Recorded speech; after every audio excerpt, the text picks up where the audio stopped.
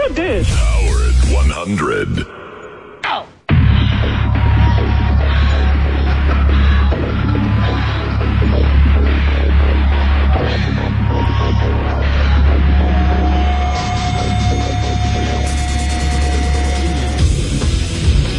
Hey now, everybody, everyone at once. Hey now,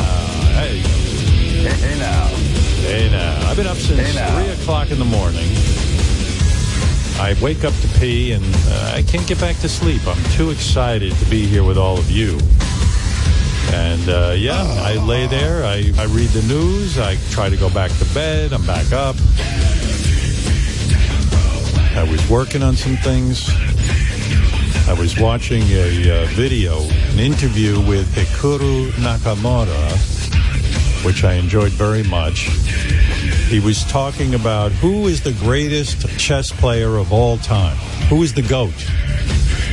And I'm fascinated by chess. And Hikaru Nakamura correctly identified the greatest chess player of all time is Magnus Carlsen, who is alive and playing chess very well. And I said to my wife, I wish more people watch chess the way I do. I feel the country might actually elevate its IQ, and some people might wise up, but it's never going to happen. But the reason Magnus Carlsen is the greatest chess player of all time, Robin, is because I watched his documentary. I know all about him. But you might say, well, yeah, he's the greatest of all time, but he had the advantages of learning from computers and this and that and the other thing. But Nakamura hit it right on the head. He said, no, the reason he's the greatest of all time is that there's no weakness in his game. In other words, whether it's the beginning of the game, the middle of the game, the end game, the guy is the greatest of all time. Now, I have observed many of his games, and I happen to agree. And the reason Bobby Fischer is not the greatest of all time, which you were just about to say. No, I wasn't. Because Bobby Fischer played for a very short time. He didn't have the record or the consistency of Magnus Carlsen. So for those of you who want to hear more chess conversation, I don't know what to tell you because it'll never happen again. Nobody cares. Only I care. When you starting your podcast. I only care. I told you, I go on chess websites and play, and I sign in as a beginner, which I'm not. I'm not a beginner. I'm not great at it, but I'm not a beginner. But Why I want to do play. Because that's also cheating. No, not cheating. I go on as a beginner because, first of all, you don't receive a rating. It's not, you go on anonymously. I go on as a beginner because I want to feel like Magnus Carlsen or Bobby Fischer. When I play these beginners, I am a genius. I never lose. I can go 25 straight games and win. And I feel so good. But you're not playing. Magnus Carlsen is playing the best in the world. Well, first of all, I like how you call him Magnus Carlton. I like that. That's a funny name. Magnus? What is his name? Magnus Carlsen. But Carlsen, okay. Yeah. He's so good. He shows up to play a guy. He walks in late. He's never on time. He just kind of bumbles his way into the match, and the clock is running. He's playing like 7 people at a time. No, he's playing one guy, but it's like it's like a thing. I've seen him play bunches of people. Yes, he can just do walks that. around a room and move each chess piece on the board to where it should be.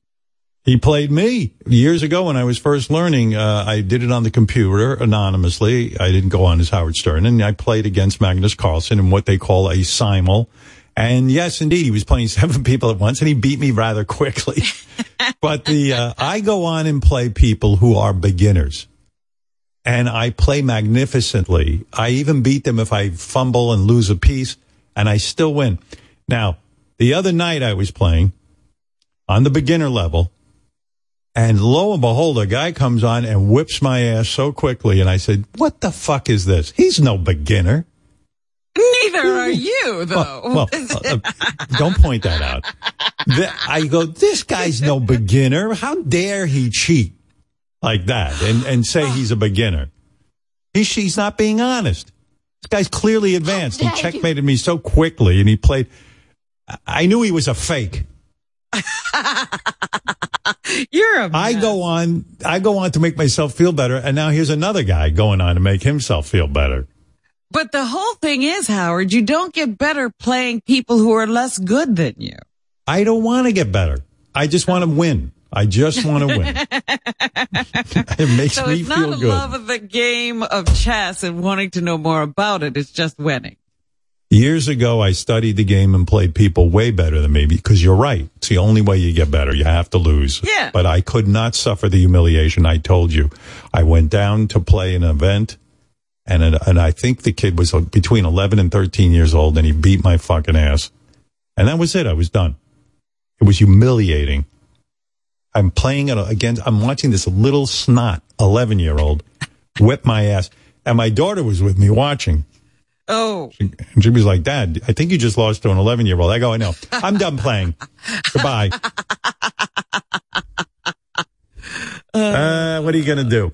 You know, my audience is very good. You know, we love the audience. They are supportive of us and have been with us our entire career. So many people listening 30, 40 years.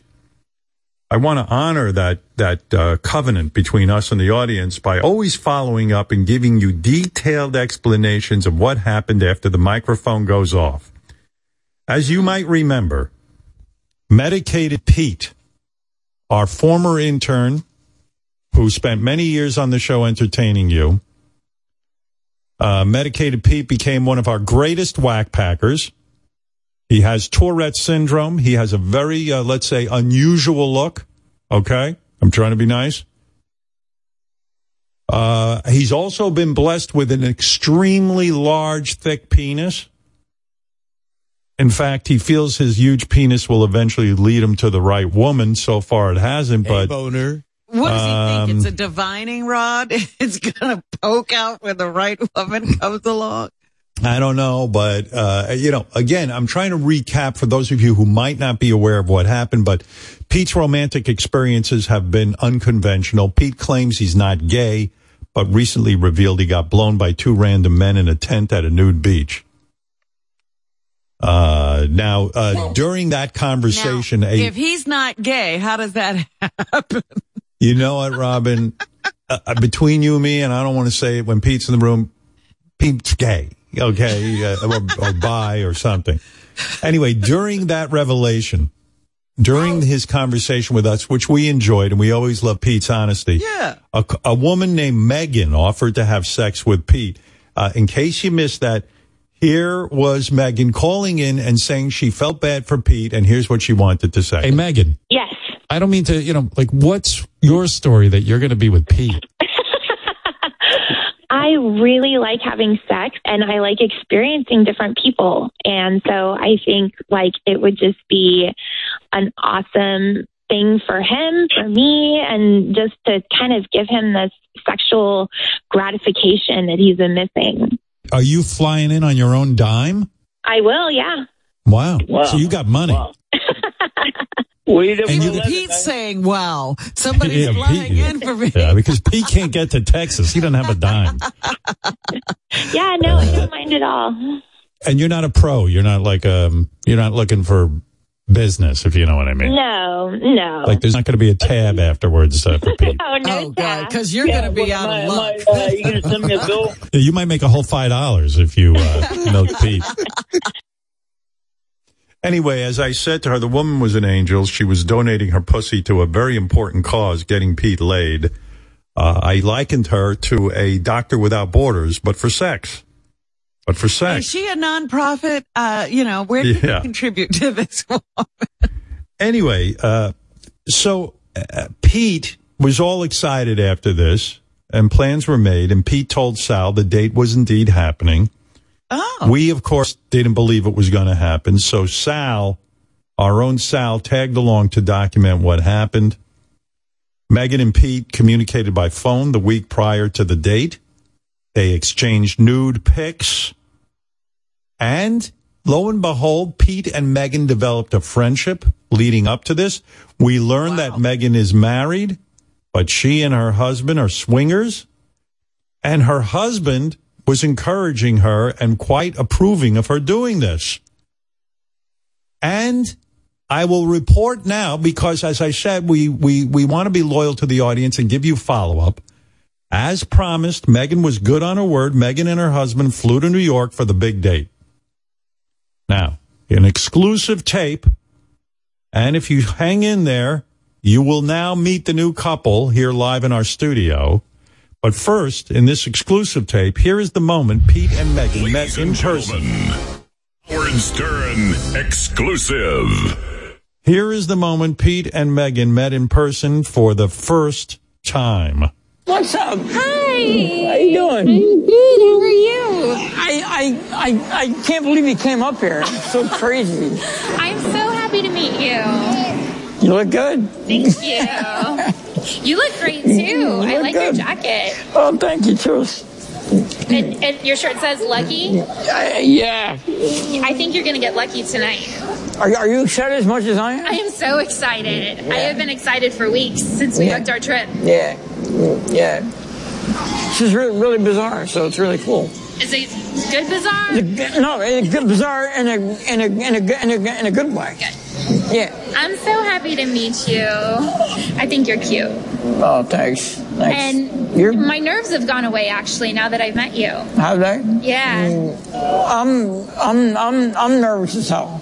I'm still nervous, and it's been a 3-week build-up. I feel like I've been like looking for my long lost like cousin or mother or something like that.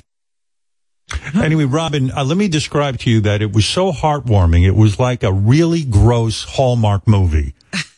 And as I said to you, the reason I got into radio was to change people's lives, and I was very, very happy about this. In fact, I have an exclusive picture of Pete hugging Megan on the street. Wow. Which is, wow, look at that romantic picture. That is some picture. Never mind you. Let's put Pete in People Magazine. Right. Right. My goodness. Wow. Now, I will say this, and I'll tell Pete when I bring him in live. Here's a tip. Don't compare the woman you're about to bang to your cousin or your mother. But, yeah, okay. His grasp of relationships was pretty bad there. You said it, not me. Now, the next thing that happened, the two decided to have dinner to warm up for the evening. Okay. I want to give you a taste of the conversation during the meal. Here it is, where they really began to know each other. Pete, how are you feeling? Are you nervous? I'm nervous, but can you calm me down? Oh, yeah. No, I have lots of tricks up my sleeve.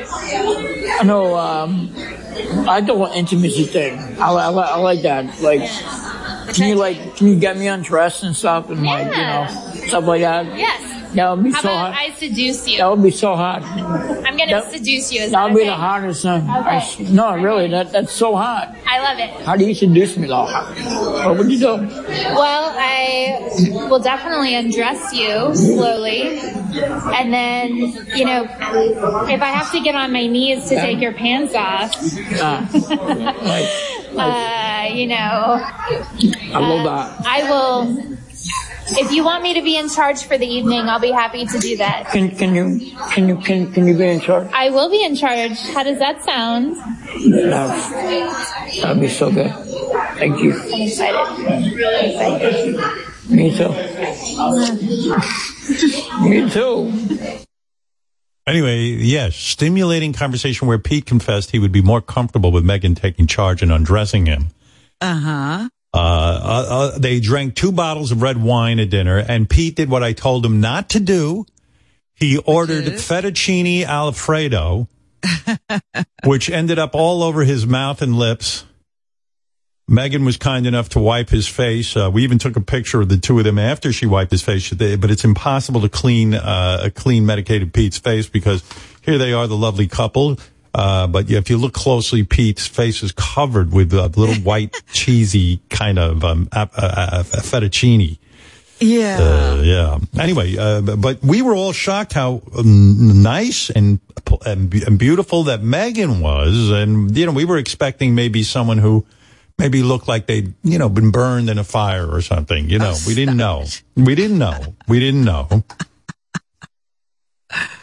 Anyway, as the two lovebirds left the restaurant for some fun, as we know, Sal was curious if Pete was into anal play, and Pete somehow blurted out another revelation. Here it is in this exclusive. Have you ever had any insertion in your anus before? Well, just a finger from the beach, the guy, from the. This is an exclusive. No, because when I was at the beach last summer, the guy did like fingering my ass. So while he was blowing you? Yeah. I was just like, no, I was totally like flabbergasted. So I was just like, whatever was going to go down was going to go down. Was going to go down. Let me get this straight. If someone put a dick in my ass, it was going to go down. That was going to happen too. Yeah. And you're also saying, in that moment, if a guy came behind you, one of his friends in the tent, and fucked your ass, that was going to go down too? Oh, it was definitely going to go down. So the works. Oh yeah. Wow. There you go. We got the exclusive, Robin, not TMZ for once. We got it. Sorry, TMZ.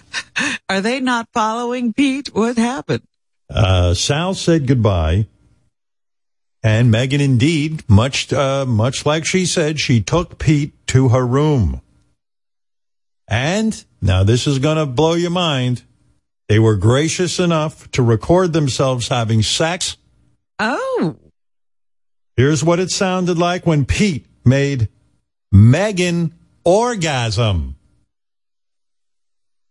Here we go. Like your boobs. I like your cock. I do.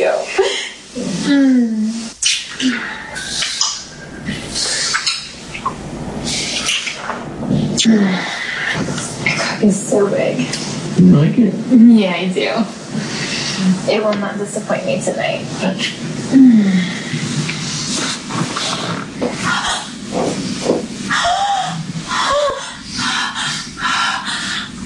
You can fuck me as hard as you want. Oh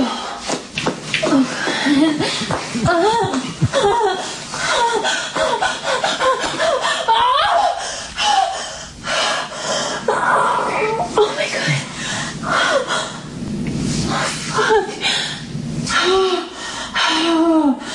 Oh, fuck yes. Oh, you made me come. I did? Yeah. You have a great cock. I do? Yeah. It feels so good. Wow. Robin, Oh, boy. my own sweet love Beth doesn't even sound like that, I must say. Fred, not now. Put your dick away. I can't service you right this second. He's all excited. Oh, Fred. Wow, Robin, you almost looked like you were going to throw up during that clip. Almost. I hate the sounds of sex. Yeah, I'm with you on that. It is just, anyway, Megan was really turned on. I even have a picture of Megan and Pete in the bed, Robin. I'm going to reveal to you now. Really? Megan has a gorgeous ass, and on her butt is tattooed "Good Girl." Good girl. And Pete is laying there in underwear. It's see-through underwear. You can see his enormous penis becoming aroused. Oh, my goodness. There you go. Yeah. Wow. There's Pete getting ready for his... It really happened. They weren't just making noises. Well, in the past, Pete has claimed he never orgasmed with a woman during sex. If you remember, he would fuck and fuck and fuck until exhaustion and then go off alone to jerk off. I want to now announce, I'm proud to say, and this is a tribute to Megan and her beauty, Pete did indeed come with Megan. Listen to this. Wow. Here's Pete coming, and listen to the noises of Pete as he finally comes with a woman. Should I try to calm your boobs? Yeah. Okay.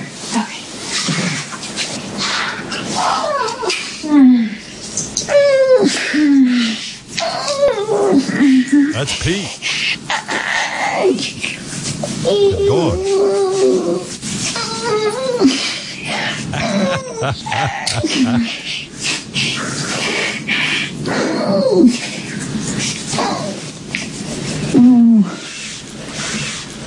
That felt good. Yeah.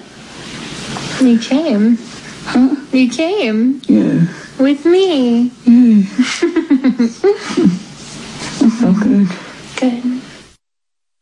I have an exclusive here. According to my notes, Pete jerked off on Megan's tits as she kissed his balls and penis. Wow. Wow. We have to ask about that, Robin. If you can stop making that face for a minute, maybe we could.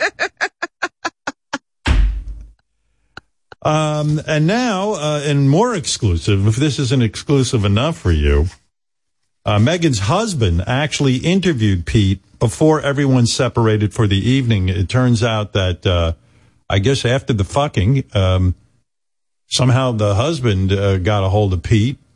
He wasn't in the room while they were. No, he was not. Thank God. All right. But here, this nice guy lent his wife to the cause. Here you go. You were able to give Megan several orgasms. How do you feel about that? I feel great. I did my job. So that was great. I'm glad somebody was actually able to do that with me. So that was good. Did you reach orgasm yourself? Yeah, I did. It took a while, but yeah, I eventually did. So I felt good about that. So we're all wondering, did Big Dick Energy have anything to do with Megan's orgasms? I think it did. Yeah. Well, let me tell you, this was an exclusive. From what I've learned, and I think Wolfie and Sal have more details before I bring in Megan and Pete, the happy couple. Megan and her husband are swingers, and her husband offered to fly Pete out to their home to fuck other couples. So this might be a big bonanza. Oh, my goodness. This might be a big deal for Pete. This could be the answer to all his problems, because he has said in the past, what's the use of having a big dick if you can't be fucking with it? Right. And, yeah, so they're going to put him to work. And Pete now is considering even swinging with the two of them. I don't know what that means, but Pete is entering a whole new world. And even I wondered about that, since the husband came along and was very encouraging of this whole thing. I wondered if he was going to try to get into the act. Yeah, you're filled with wonder, and so am I. After the fucking, Pete, Megan, and the husband went to Rick's Cabaret for dinner. And so they had a whole sexual evening, even, of just sitting there with the strippers and everything. Wolfie, what can you add to this before I bring in the happy couple? What can you add? Just a couple things. So Pete said this was the first time he had sex with a woman since 2019. And he was relieved that happened. I thought it was interesting that Pete's mom had to talk to Megan beforehand, because Pete's mom was worried that Pete might get murdered or abducted. so they wanted to make sure that was okay. Right. Sorry, I apologize. And Pete was very descriptive about Megan's vagina. He said that at one point he was slurping in her vagina like it was spaghetti, which I thought was a very, very specific detail. Really? Well, I've seen Pete with spaghetti. It's not pleasant. So let's look. Well, why don't we, Wolfie, stay with us? You were there for the action, as Sal was.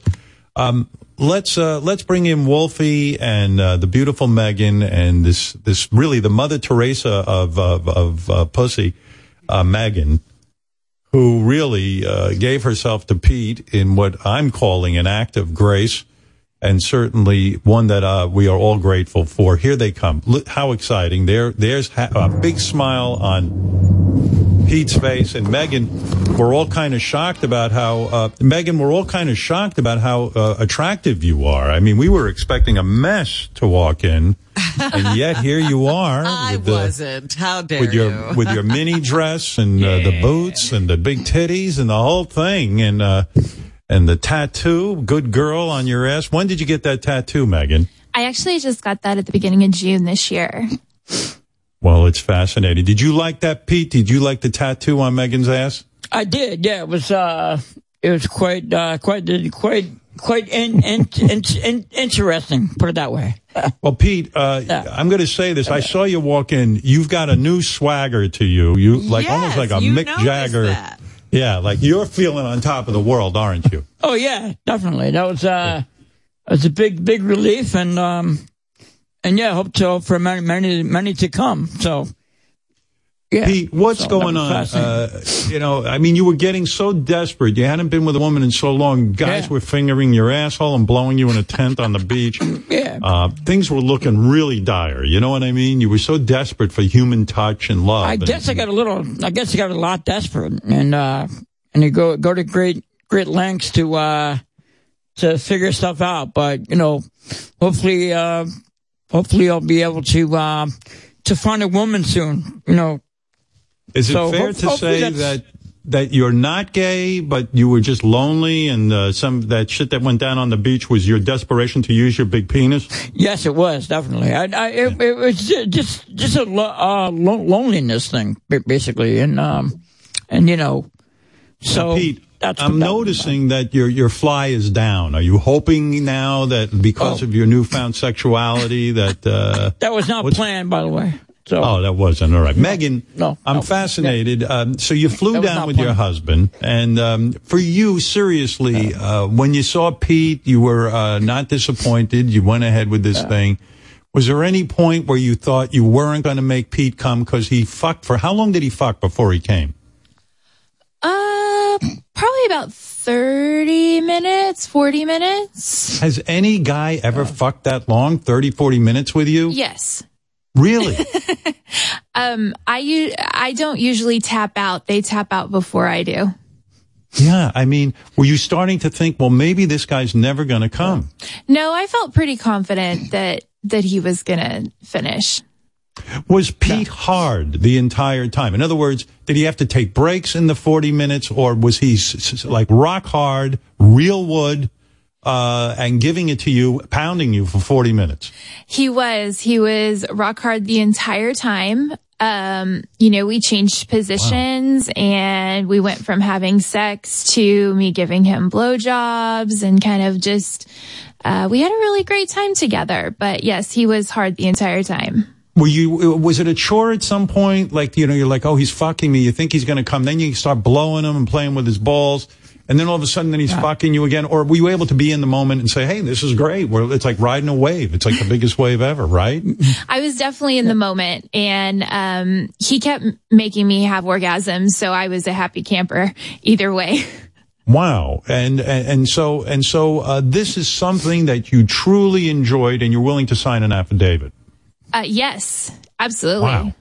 Pete, this is big news. Wait till the other women in the world hear about this. This could be good for you. Well, this is a big advertisement for hopefully things to come. So yeah.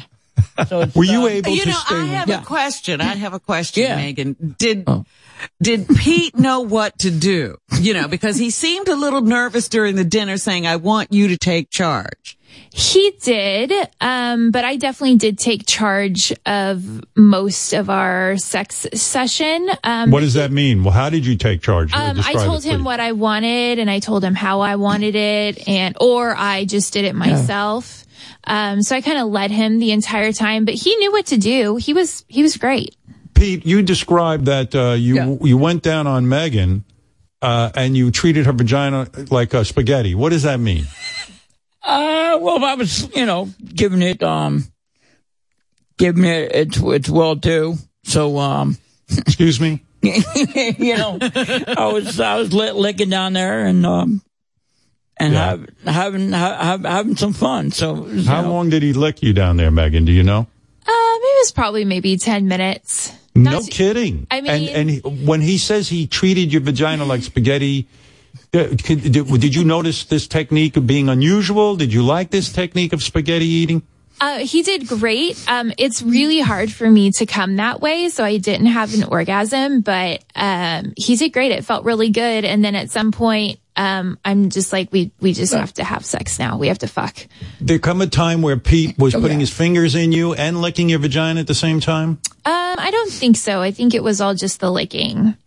Do you think it would have been better if Pete had stuck a finger in there, or maybe a finger up your ass while he was licking you? That maybe that would have been better. Usually, when fingers are involved, it's much easier to get me to come. I'm more of a in the vagina comer than a clit comer. Pete, you made the comment that Megan's vaginal lips were raised up and puffy. What do you mean by that?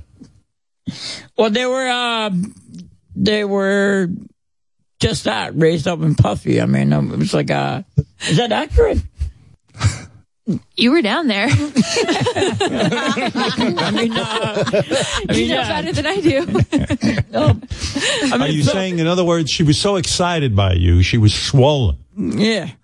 Yeah. And Pete, you knew where this were you able to find the clitoris on her vulva? You know, I don't really remember all this stuff because it's been like foreign to me. So it was like, oh shit, this is like almost brand new. So I had to basically reinvent myself a little bit, like as far as that's concerned. So it was all new to me again. So even though I had been there before, so right. I mean, I just had to reintroduce myself to the whole thing. But you know, and when Megan got nude, Megan, you were totally nude. You didn't leave your bra on or anything like that. You took it all off. Yes, I was completely naked. Completely naked. And Pete was having a field day with you for 40 minutes. And what were the positions that Pete enjoyed with your body? What did he do?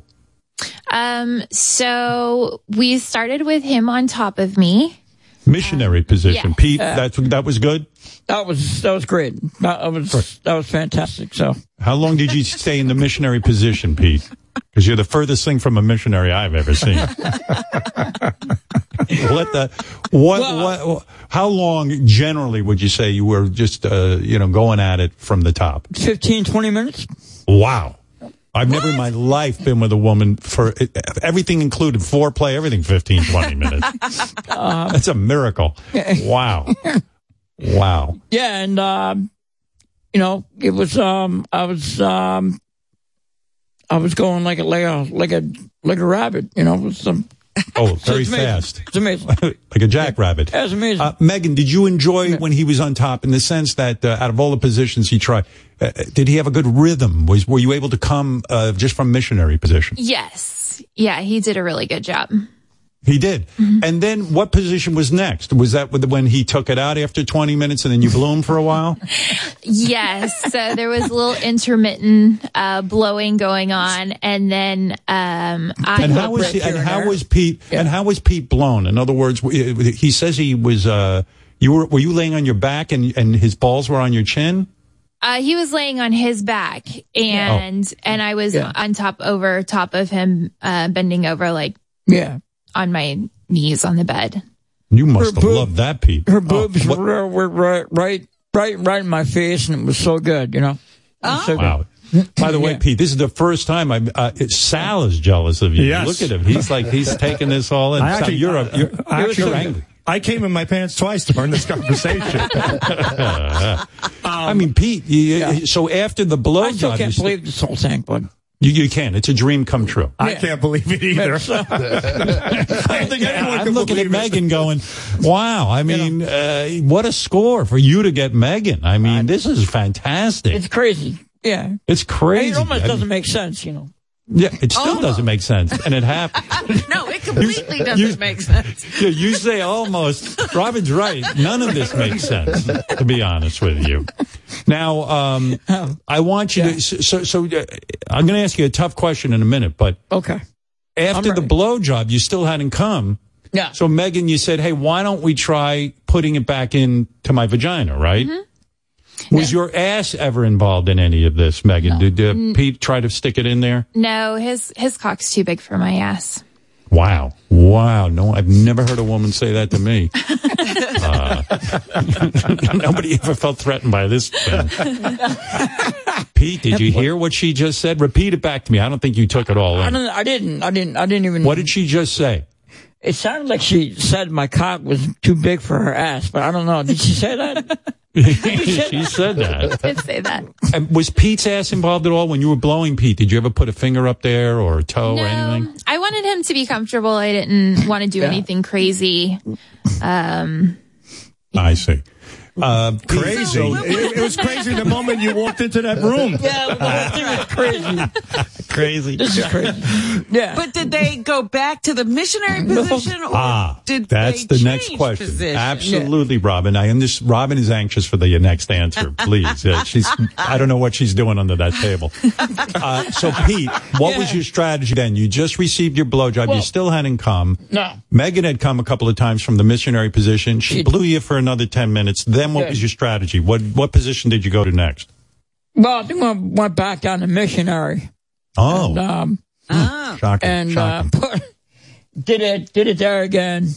Now, and Megan, you come, it still didn't happen, were you wet the entire time, or did you dry up during the blowjob? And what happened? No, I was wet the entire time. Wow. And we actually went to Cowgirl, so I got on top. And after the blowjob. Yeah. Pete, how do you not know that? What were you? Two bottles of wine. You there? Yes and no. It just all happened.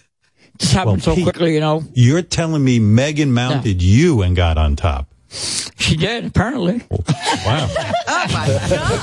I think it was a bottle of wine. I think I was a little. So Pete, to me, when a woman gets on top, there's nothing better.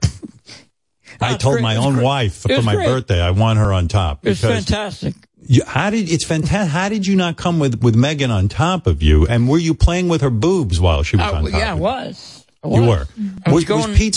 Because Pete's so hungry for human touch, did he start twizzling your nipples like they were frisbees, or did he show sensitivity? It was Megan? spaghetti on the vagina. What food was it? In other words, he didn't start twisting the knobs like they were an old radio. Right? No, he was good, but I like my nipples played with hard. So I encouraged him to pinch and twist harder. Ooh. I know some women can get off that way.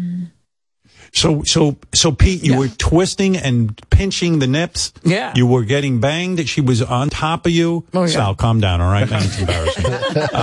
Pete, hand me a tissue. And Pete, still with her on top, you did not come. Is that correct?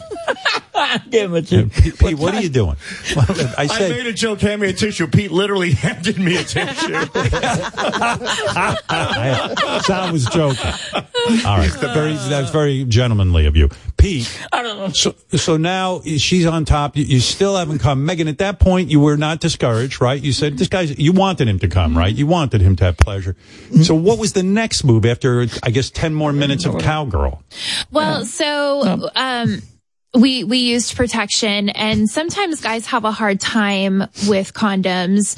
And so I thought that at this point, maybe we should try to jack him off instead of sex, because maybe maybe the condom was just not working for him. And so that's kind of what we did. Yeah. He laid on his back and I laid next to him, and he started jerking his cock off, and I was very loving and kissing him and touching him. Right. And that's hot. Yeah, right, Pete? That's hot. And it's hot. That's kind of how but how sad, Megan, if Pete was jerking off and came, like he, in other words, thank God he didn't, in a way. You know what I'm saying? Yeah, no, it was definitely a team effort. And he had mentioned that earlier in the night. He said, I really just want some intimacy, kissing, touching. And so I tried really hard to make sure that I gave that to him. Pete, how was Megan's technique when she was fondling your penis? Some women can tug on it just too hard. Am I correct? Yeah, well, no, this was just great. It was slow and sensual, so it was really nice. How long did that go on for? Nice. I mean, at this point, I think the Israeli war would have been over sooner. Megan, how long did the jerking off aspect of this go on for? It was maybe 10 minutes. Another 10 minutes. Pete said it took a long time. I didn't think it took that long. You don't think so? No. Yeah. Maybe anywhere between 7 and 10 minutes. It was not. Yeah. I mean, Megan, at this point, you had to be a little confused, but okay. So now you said, it took a little long. At this point, after the jerking off portion of this story, and it must have been time for an intermission, but then the movie Titanic was less long. So Megan, at that point, you said, let's put another condom back on and let's get Pete back inside me and see if we can't finish this thing up, right? Well, no, so the jacking off made him come. Oh, and so once he came, that's when we took our intermission and went and had a drink. Oh, how sad. Did Pete shoot an enormous load? Oh, it was huge. Where did the load land? So the way I was laying, it kind of landed on my tits and his stomach at the same time.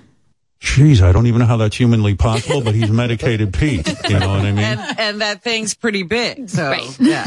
Like Pete, a fire what was hose. like a big fire hose in your face. Pete, and you say there was a lot of jism. Pete, what was your strategy going into this? Did you not jerk off for a few days knowing you were going to be with Megan, or were you doing your regular jerking off? I was doing a regular routine. I think you did. I just got very, very, very, very excited. So, and so to me, if I was you, and you sometimes have trouble coming. Yeah. I would have refrained from jerking off for maybe 2 days so that I knew I'd have a big, strong load ready in the chamber. You know what I'm saying? Right. You don't think like that? Well, no. I mean, no, because going 2 days without that's really stressful. Yeah. Stressful. Okay. Yeah. Megan, Pete made an unusual noise when he came from the jerking off. You know, what is that, Pete? Can you repeat that for us? Can you go ahead. Yeah. Let me just explain that. I kind of like to get into it a little bit, and that's basically how I do it. You know, like how it works for me. It's just, you say you're explaining it, but it explained nothing. Let me ask you a pointed question. In other words, are you claiming in this conversation, Pete, that the noise you were making is more for Megan's pleasure? In other words, to indicate something. In other words, you really didn't need to make that noise?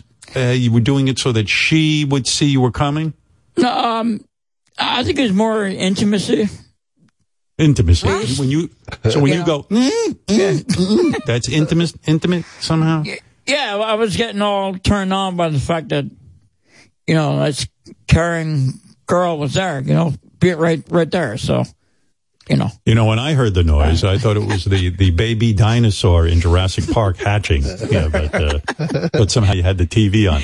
Now, Megan, this is wild because even as Pete is explaining this sex with you, I'm looking at you sitting on that couch, and I gotta say, you're a very attractive woman. I mean, you're not hard up at all. I'm sure. Right, Sal? Come Unbelievable. on. And Megan, I must say, the day of the dinner, Megan surprised Pete. She wasn't wearing any panties as well. Whoa. Did you think that Pete was going to maybe start putting his fingers in you during dinner, like perhaps at the restaurant discreetly? I wanted him to cop a little feel at dinner. But honestly, if I'm wearing a dress, you can assume I'm not wearing panties. And did Pete, in fact, inappropriately put his hand up your dress? I got him to put his hand up just for a second, just a little taste. Just a look. Oh, Pete. Just a look around, feel around, Pete, what the hell was going through your brain when you're sitting at dinner with a beautiful woman like this? There's no panties involved, and she's putting her finger in. Did you insert your finger in there? And mind you, we're in public also, so we're yeah, that's the turn on. That's the turn on, Pete, right? So yeah, we're doing all this in the middle of the restaurant, and Pete, if you don't want to allow this, it's up to you. But Sal's requesting that he smell your finger. He's so excited. Sal, I'm going to say don't do that. Okay, darn it. Please. All right. So now let me ask you this, Pete. Was Megan fully shaved? Did you check her in the restaurant to see if there was any hair down there? I didn't check, but she was. Yeah, she was fully shaven down there. You like that? Yeah. Megan, when you saw Pete's penis for the first time, when you were sizing him up, were you like, "Oy, this is the biggest one I've had in me," or was it not the biggest one? No. It was not the biggest one, but it was top 5. Really? Yeah. Wow, Pete, take a bow. Pete, Mayor Eric Adams is here. He wants to give you the key to the city. He's so excited by all this. Let me say. Okay. All right, now's the tough question, and Pete, I want you to answer me honestly, okay? 'Cause, in a way, I have some game in this, you know what I mean? I have some responsibility. Oh, yeah. All right. And by the way, Megan, you just crossed your legs. Are you wearing panties now? I am not. Oh, yeah, I thought so. Thank you for that. I'm not a young man. I have to check my heart. I tried to do it discreetly. So what? Yeah, you did it as discreetly as Sharon Stone did it in Basic Instinct. Pete. Yes. Here's the tough question. Okay. You're now in love, aren't you? No, and the reason. Hold it. And the thing is, I didn't want to fall in love just just because I didn't want to go down there and get like heartbroken and stuff. So, and the fact that she's married and everything, I didn't want to cross the line there. But I almost did fall in love. I had to be honest. When you say you almost fell in love, can you describe this? Because most of us know falling in love is like falling off a cliff. Sometimes you just can't help it. Yeah, I couldn't help it in the beginning. I was all when you say beginning, while you were doing doggy style, you were falling in love. Yeah, I was all smitten and everything, and really having feelings and everything. And then I had to pull back and say, wait a minute, this is not going to be good for the heartbroken and everything like that. So maybe I'll just step back. Step back. Pete, I'm your friend. Yeah. You and I have worked together. I love you. I do. I think it's great that you were with Megan, and Megan's a doll. But listen to me. You're in love. Yeah. I know it. Yeah. Pete, we talked about this. What, Megan? What was the conversation? No, Megan, what did you? She said no. She said don't fall in love. So we had some text conversations before we actually met, and I had told him I was married and that, as swingers, we don't have romantic relationships with other people. Yeah. We only have sexual relationships, and that I want to make sure that there is a boundary there and that I would love to continue to be friends. I think that's fantastic. But I wanted him to protect himself, because I didn't want to break his heart. No. Yeah. Well, Pete, I know a lot about love. I watched Kissing Booth 1, 2. I watched Kissing Booth 1, 2, and 3. And there was a love triangle in there, and it can get messy. But Pete, what are you going to do? Because Megan is so charming. I know. Beautiful, great voice, great personality. I mean, Sal's in love, too. You're not the only one. Yeah. I mean, I'm in love too, Howard. I got a funny girl. But no, I can tell. Like Sal's more in love with Megan than even you. But and I'm not bullshitting. But Pete, seriously. But no, I didn't know how to pull back. So I wasn't. Yeah. A woman can say to you, "Don't fall in love with me. I told you about this. There's rules. I'm married. I'm a swinger. Never mind." You can't help yourself. What are you going to do? I can't help myself. So. Oh God! They had sex 10 days. Even though she explained what she's doing, so but we're cool as friends. I don't mind. Megan, does this mean that you're never going to make love to Pete again because his feelings are strong for you? No, that doesn't necessarily mean that.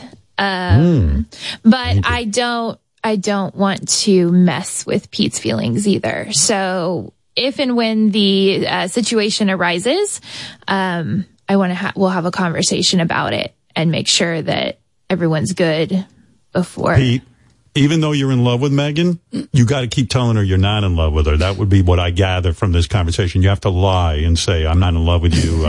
You're great and everything, but you're not my person. We pointed it out during the whole date and stuff. She really explained it, and I was like, Pete, have you ever heard the song by Elvis Presley, I Can't Help Falling in Love with You? This is a problem. Yes, I've heard. Yeah, this song was written about you and Megan. Howard, Pete told me that he's jerked off to Megan 20 times since they've been together. Yeah. So he could not stop thinking about her. Pete, after okay, this is a good point, Pete, and let me ask you some more questions. Okay. You took a break after you jerked off and came, and then Megan, you said, "Hey, let's try again." So we actually went and grabbed a drink. Yeah. Then we went to Rick's, and then we came back to the hotel, and we went for round 2. No shit. Mm-hmm. Yeah. Pete. Yeah. Okay. It was not planned to do round 2. He was coming up to the room because I had brought him some things from Dallas. Yeah. And so he was coming up to the room to grab those, and then we were going to send him on his way in a Zuber. And somehow we both ended up naked again.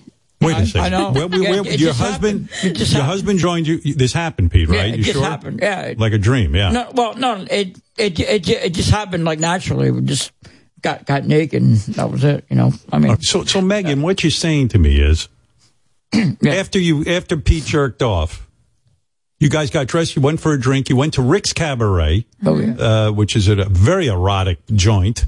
Mm-hmm. And beautiful women dancing, and your husband even joined you there, right? He was there, yeah.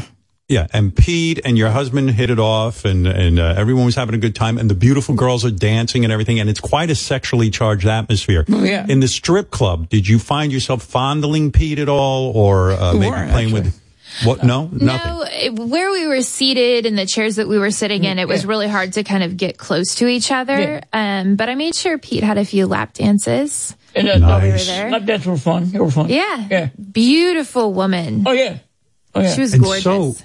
So are you bisexual at all, Megan? In other words, were you getting all charged up? I mean, I know at this point, Pete is probably overdosing on pussy, which he could have died that night. You know what I mean? He hasn't been around that much in years. It's been a while. I am bisexual. I got my own lap dance. Wow. And you were all charged up. Yes. And somehow you two go back to the hotel. It wasn't planned. And your husband's not in the room at that point. Well, so he originally came up with us, and then when we started getting naked, he kind of just slipped out the door and went back to the bar. Wow, Pete, this guy's a saint. You owe this amazing. guy. Howard, amazing. He's got a lot of leeway, which is cool. Howard, may I backtrack just a tiny bit? Sure. They were so charged up from Rick's. Megan, can you explain what happened on the ride back to the room? Oh, yeah, I forgot about that. So we piled into a taxi to come back to the hotel. Yeah. I was sitting in the middle. My husband was on one side and Pete was on the other. I was still in my dress, not wearing panties. And Jesus. Pete fingered me in the taxi on the way back to the hotel room. Pete, you devil. Pete, where do you come off doing that? You're all charged up. How did this happen? Your mind suddenly came up with this? Yeah, I just put my hand down there. I think he had a bit of encouragement. I see. And was his fingering technique good? I mean, some women, if a guy's nails are a little long or something, in other words, Pete is good with his hands. He was able to manipulate you in such a way? He was good enough given that we were in the backseat of a taxi. Did he have any fettuccine Alfredo on his fingers? And you got back to the room, and Megan, you disrobed in the room, huh? You were all charged up. Who disrobed first, Pete or you? Well, I think Pete went down on me again, so I had just pulled my dress up a bit. Yeah. And then that's when my husband kind of slinked out of the room and gave us some privacy, and it was a matter of minutes. We were both naked on the bed. Pete, did you start to feel, oh my God, I feel bad for her husband. She's obviously going to divorce him and marry me. No, I never felt that at all. Right. Seriously. By now, though, you're really fully in love, right? Because it's going. Felt that. You probably fell in love even more because now it was happening again. No, it just happened. We were just doing it. And but I'm saying your feelings of love probably intensified because now all of a sudden, instead of a one-off, it's almost like you're a married couple. You come back to the room and you're fucking again. It was almost like that, but it wasn't like that. It was a fun recreational night. So. If that makes any sense, I don't know. But well, Howard, if it makes you feel better, as far as Pete, I don't know. As far as Pete being in love, Pete did reveal to me that he has intentions of going back to the nude beach and going back to the tent again, even after all of this. Really, Pete? I don't know, but then I was like, this just happened. I kind of missed this whole thing. I kind of know now what I'm missing now with getting the vagina and everything, and it's like, in other words, it's like what I've always wanted, and it's cool. It's a cool thing, and I want to keep on going down that road. So, well, wait a minute, Howard. There's more. I have another revelation. Uh-oh. Not only has Pete been to the nude beach with his ass being fingered and him being blown, but Pete also revealed to me that there was another occasion when a man asked to see his penis. It was at a steam room at a gym. Pete dropped his towel, and the man played with his penis in the hot tub. Really? Not in the hot tub. In the steam room. Yeah. But I just can't help it. It's just so big. It's just, of course, it's not your fault. Of course, someone's going to want to see it. Bulging out of a towel. I mean, what the fuck? Dude, I mean, it's hard not to miss. Everybody loves a love story like this. Everybody loves a love story like this. So let's finish off the evening now. So Pete is going down on you in your room. You're in your pantyless dress. Everything's happening. And what happens? Pete climbs on top of you again, missionary, or does he try the doggy style? What happened next, Megan? No, he climbs back on top of me, missionary style, and just he was like supercharged because he like double jackrabbited, if that's even a possibility. All right. And so this one wasn't quite as long. It was maybe 15 minutes or so. We were both a bit inebriated at this point in time. That might be an understatement. 15 minutes of jackrabbit style, missionary style. Yes. And Pete came from this? No, so we did the same thing that we did the first time. He ended up laying next to me, and I played with him and kissed on him and then made him come that way. So he came twice for me. Yeah. Pete, I'm starting to think you might really be more gay than straight, because it seems like with these men you come, you know what I'm saying? Why are you not coming inside the woman? Did he say that? Yeah, he came all right. Yeah. Why are you not coming? Robin. Why are you not coming in the vagina itself? In other words, being inside a woman, there's no better feeling. You know what I'm saying? I know. What do you think's going on here? Are you thinking about dudes or what? No. I'm just all. I don't understand the whole thing. I think I need a lot of lube, actually. Need a lot of lube? Yeah. To get because I don't have I'm not that much lubricated, so I think I would need like tons of lube to really get it going in that way, With a man, you mean? No, with a woman. The woman. Oh, no, you're saying man, Megan? He doesn't need the lube. You're saying with Megan, you're a little dry? I mean, Megan was a little dry for you? No, but maybe I need more lube to get myself going.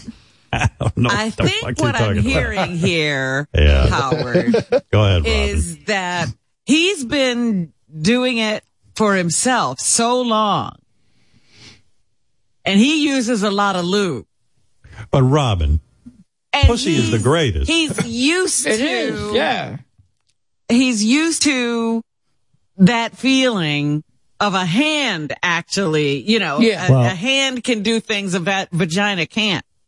Robin, you're right, because there's more to the story. And because of Pete's situation, his condition, the medication, he needs extra, he has a lack of sensitivity. So Pete's able to gauge the amount of sensitivity by jerking off, where a vagina can't give him that. He can apply more pressure when he masturbates, and that's what allows him to come, according to Pete.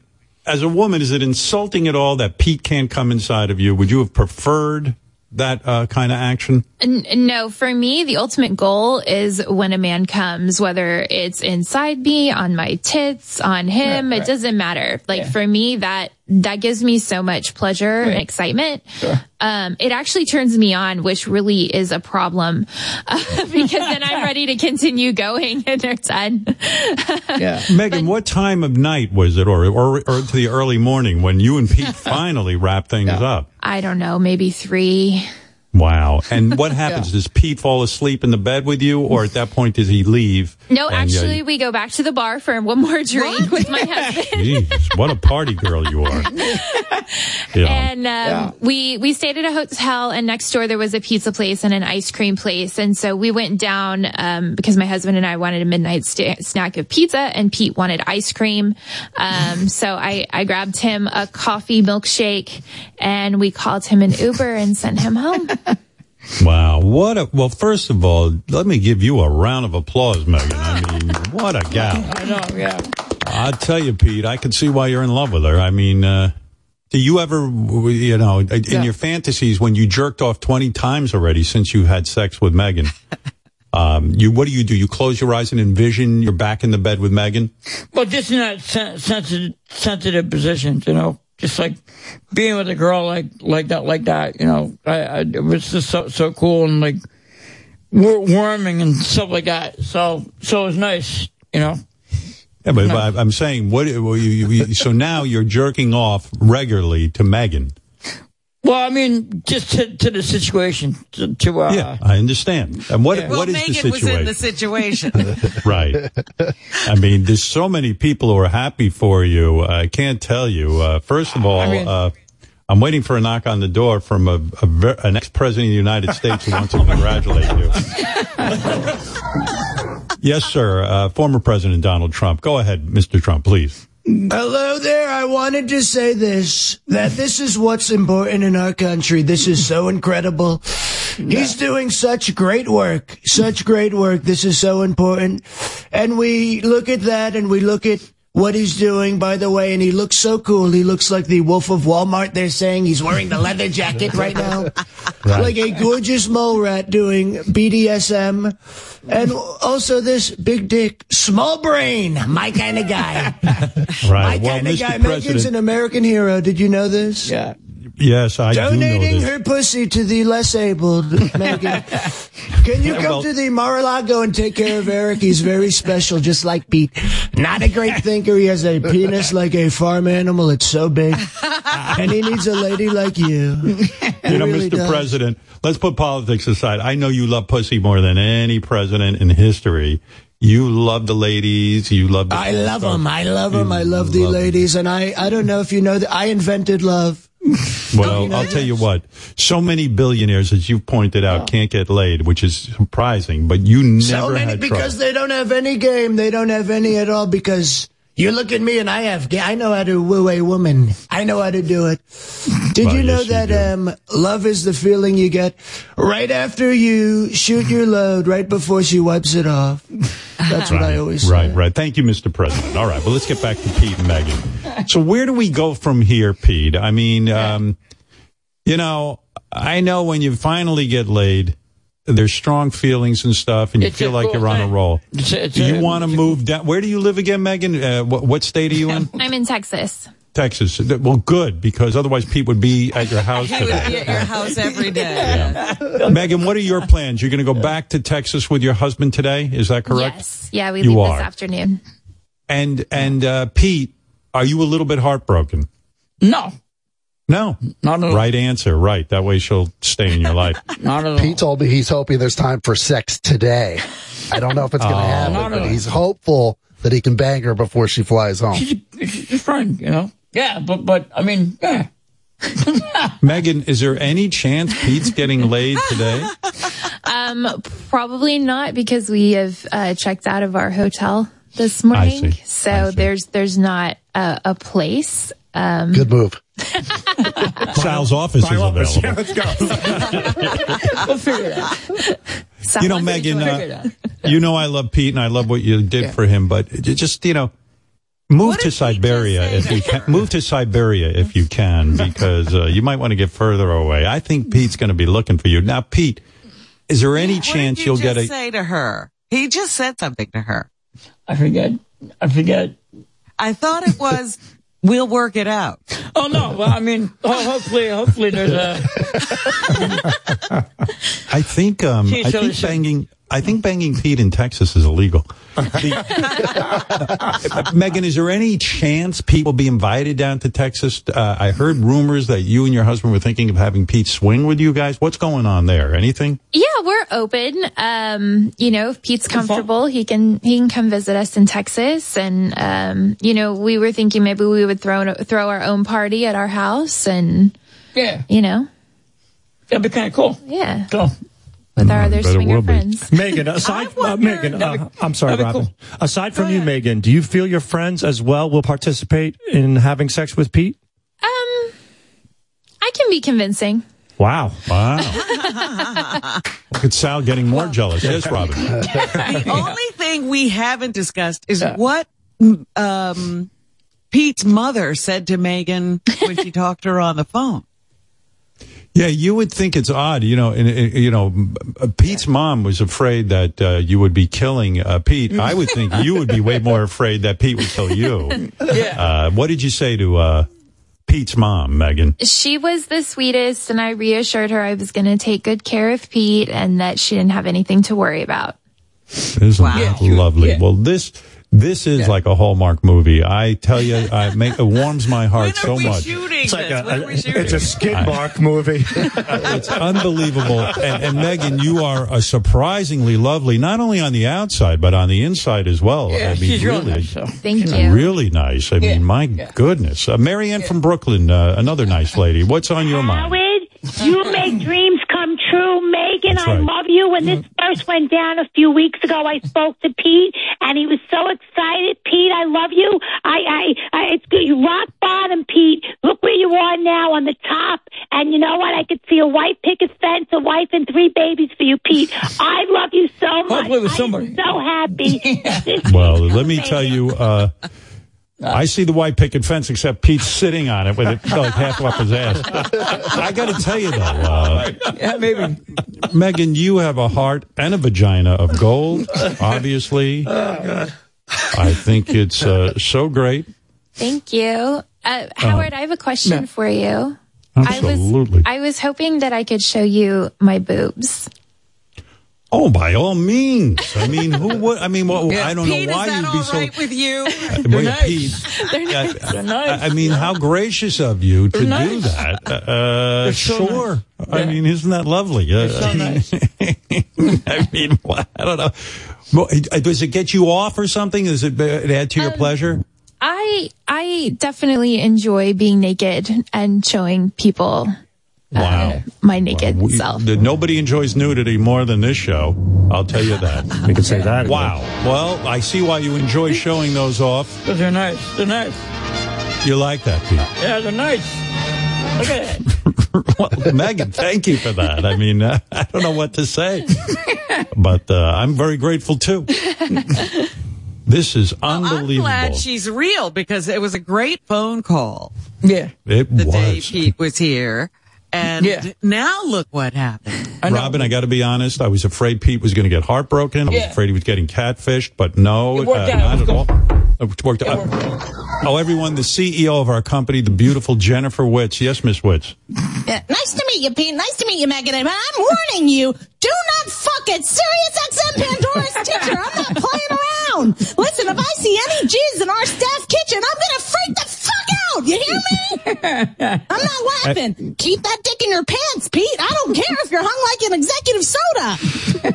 You know, Miss Witz, we haven't had tits in this studio since Benji used to sit in on the show. That's right, but I'm serious, Stern. Go down the street and fucking Bryant Park, you two. You hear me? All right, and by the way, a warning to Sal, no beating off in your office, right, Miss Witz? Absolutely, Sal, you're on thin ice, you fucking pervert. And put those big ass tits back in your dress, lady. I like them, but this is serious, not the fucking bus station. God damn it.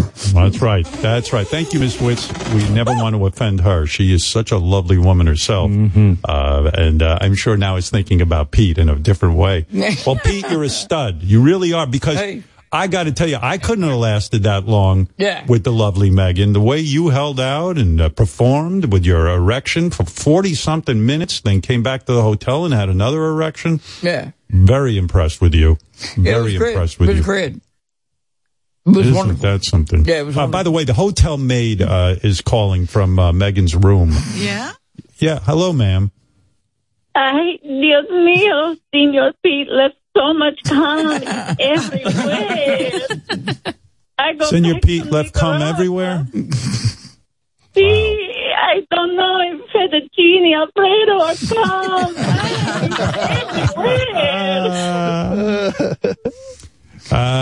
Yes. Well, there you go. Medicated Pete, we speak your name, and Megan, we even speak your name, too. What are you into? He's medicated, Pete. What's going on? He's got a truckload of trouser meat. Thank you. But his dick can't get chicks to go back to his room because he's a loon. I blew it, you know. He's medicated, Pete. How you doing? His dick is bigger than Bigfoot's feet. But his dick can't get chicks to go back to his room because he's a loon. Yeah. Woo. Wow. I like that. I like it too. The production level on this show has just gotten way better. To the roof. Yeah. Well, Robin, unless you have more questions, Sal, unless you have more information, Wolfie. Howard, like Pete Davidson, you know how, it starts with one hot chick and everybody's curious? I think we have the new medicated Pete Davidson here. I think I kind of hope so. When I need to go out and put this thing to use, so. Your brain or your cock? Both, but more importantly, probably my cock. So let's go. Come on. You know what, Pete? You know what you have? You got that just got laid glow that I had in college when when it went down. You know what I'm saying? Yeah. When you haven't had it in a long time. Yeah. And you've Maybe got that'll that glow. reignite things. Yeah, because he's got the smell. I hope it doesn't wear off. Howard, I think that glow is bacon grease from his breakfast this morning. Oh, I see. I know he loves bacon. Yeah. Did your mom make you bacon this morning? No, I had some cereal. So Cereal? What kind of cereal did you have? yeah, Cheerios. Good Cheerios? choice. Yeah. Good choice. Breakfast of the Champions, Cheerios. Yeah. It's an amazing story. It really is. And, It is, yeah. I remember when I was in high school, I got laid for the first time. And I thought, oh, now I'm on a roll. Right. Yeah, well, yeah. And then there were months and months of waiting again. Yeah, that's the thing. That's the thing. And that's what I'm worried about here with That's what I'm worried about, too. Yeah. I'm worried about another drought coming up. Another what? Another drought. Yeah. Oh, a drought. Yeah. Robin, this is me talking to Pete man to man because I know the pain and stuff. You don't know this, Robin, but you get some stink on your hang low, and then right away you think it's going to happen again real quick. And sometimes it doesn't, Pete. So I'm just trying to a lot of anxiety, health. You have an anxiety now? Yeah, building up to this, I had a lot of anxiety and a lot of what is that? The word am I trying to say? Never gotten lit. I don't know. But just a big drought, and finally get over that. Now it's facing that drought again. It's going to be, oh my God. Oh. That's why I think Pete's going to go back to the tents. Oh, sure. I don't think he's going to avoid it because every time you talk to him about the tents, more comes out. Like yesterday, I had to get something somewhere. Yeah. You told me yesterday, Pete, that one of the guys at the tent did stick his penis in your butt cheeks and was slapping his dick on your ass. And you never told that before. Slapping it around, yeah. Again, just the heat of the moment. I'm just so. That's some heat. Yeah. The heat of the moment. That's a lot. Just so starved, Starved for touch, the human touch. I needed anything. Yeah. You needed anything. No. Pete, what I'd like to see happen is pace yourself. All right? You had a big fucking weekend. You had all this sex. You were at the strip club. Megan was giving herself to you left and right. Yeah. Yeah. Go with the glow of that. And now word is out that you know what you're doing in bed. Megan is testifying that she even orgasms. She can I'm going to help him vet girls. Good. She can be Good luck with that. Megan will be my wingman. So. Yeah. Right. And, like a squirrel, a long winter is coming up for Pete. So I want you to store this.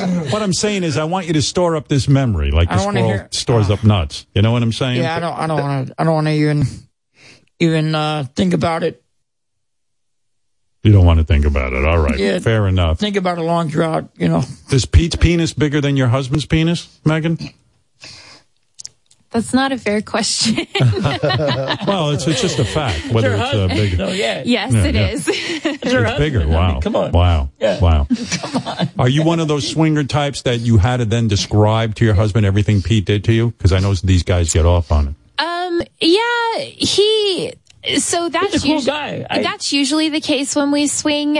He wants to know. I think this particular situation, he doesn't want to know anything. He respected the privacy of Pete and did not. He just wanted to know if I accomplished my mission. Good. And that sounds like a wonderful man. Yeah. He's great. And he swings and he enjoys it. And I tell you, if I was your husband, I wouldn't want to share you. But I guess that's that's me. I'm very selfish that way, right, Pete? If you were married to Megan, you would not want her swinging. No, but No. I get it. So, you know. Right. He thinks the opposite.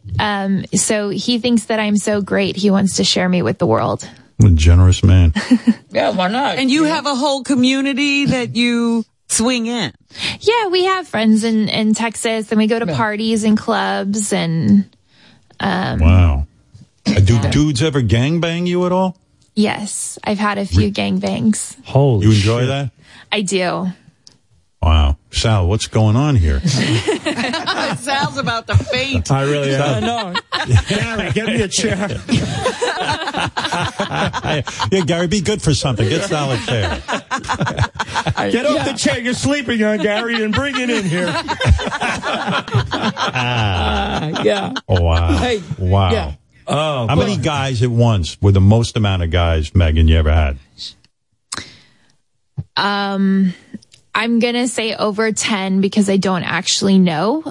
We were at a club and I was bent over and I was just handing condoms behind me.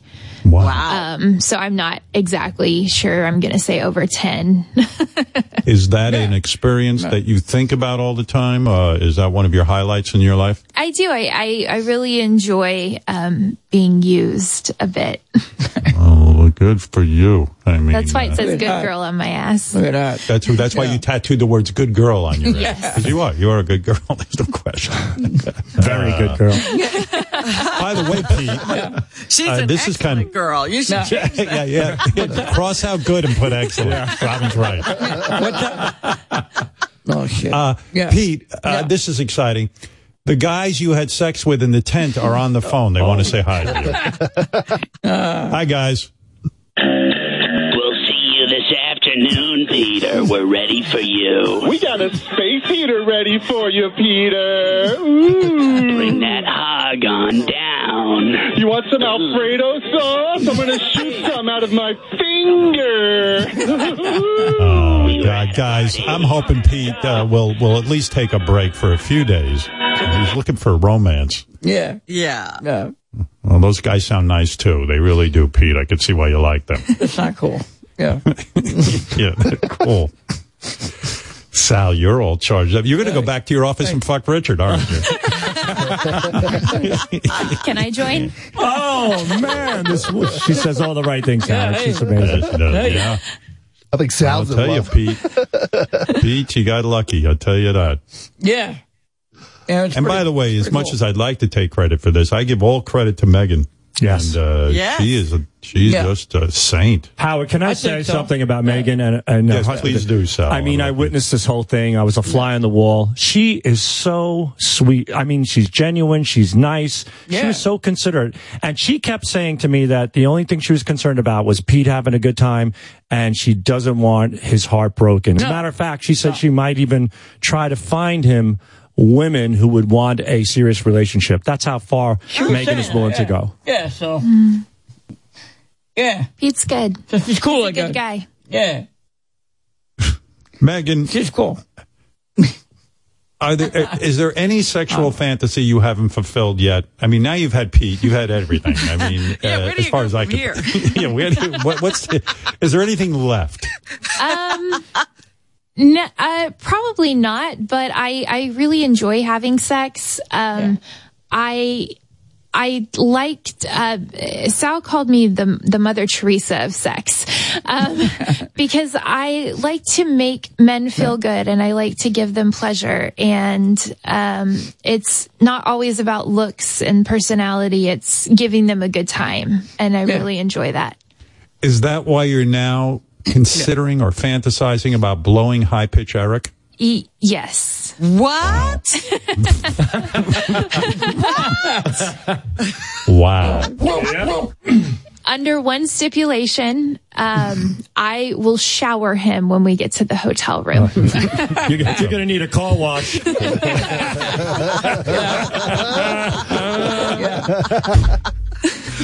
Wow. Good luck with Well, that. maybe a good last question to leave this on. Megan, maybe you'll go first. I'll ask you both the same question. Pete, I'm going to ask you, and Megan, I'm going to ask you. What is your ideal type of man? Pete, you first. No, I'm just kidding. In fact, now to give Megan the highest honor of the United States, the Medal of Honor, here is President Biden. President Biden, go ahead. Boys, Megan, man, look. Thanks, Megan. I want to thank you for honorably discharging Pete. You're a wonderful woman. But can you buy me ice cream? Every impair in America will be awarded 3 minutes with Megan. Our top scientists working to make sure there's not another pussy drought. Folks, look. Pussy drought. We're expanding access to Pete. Pete, look. Folks, we're expanding access to these nudist refugee camps.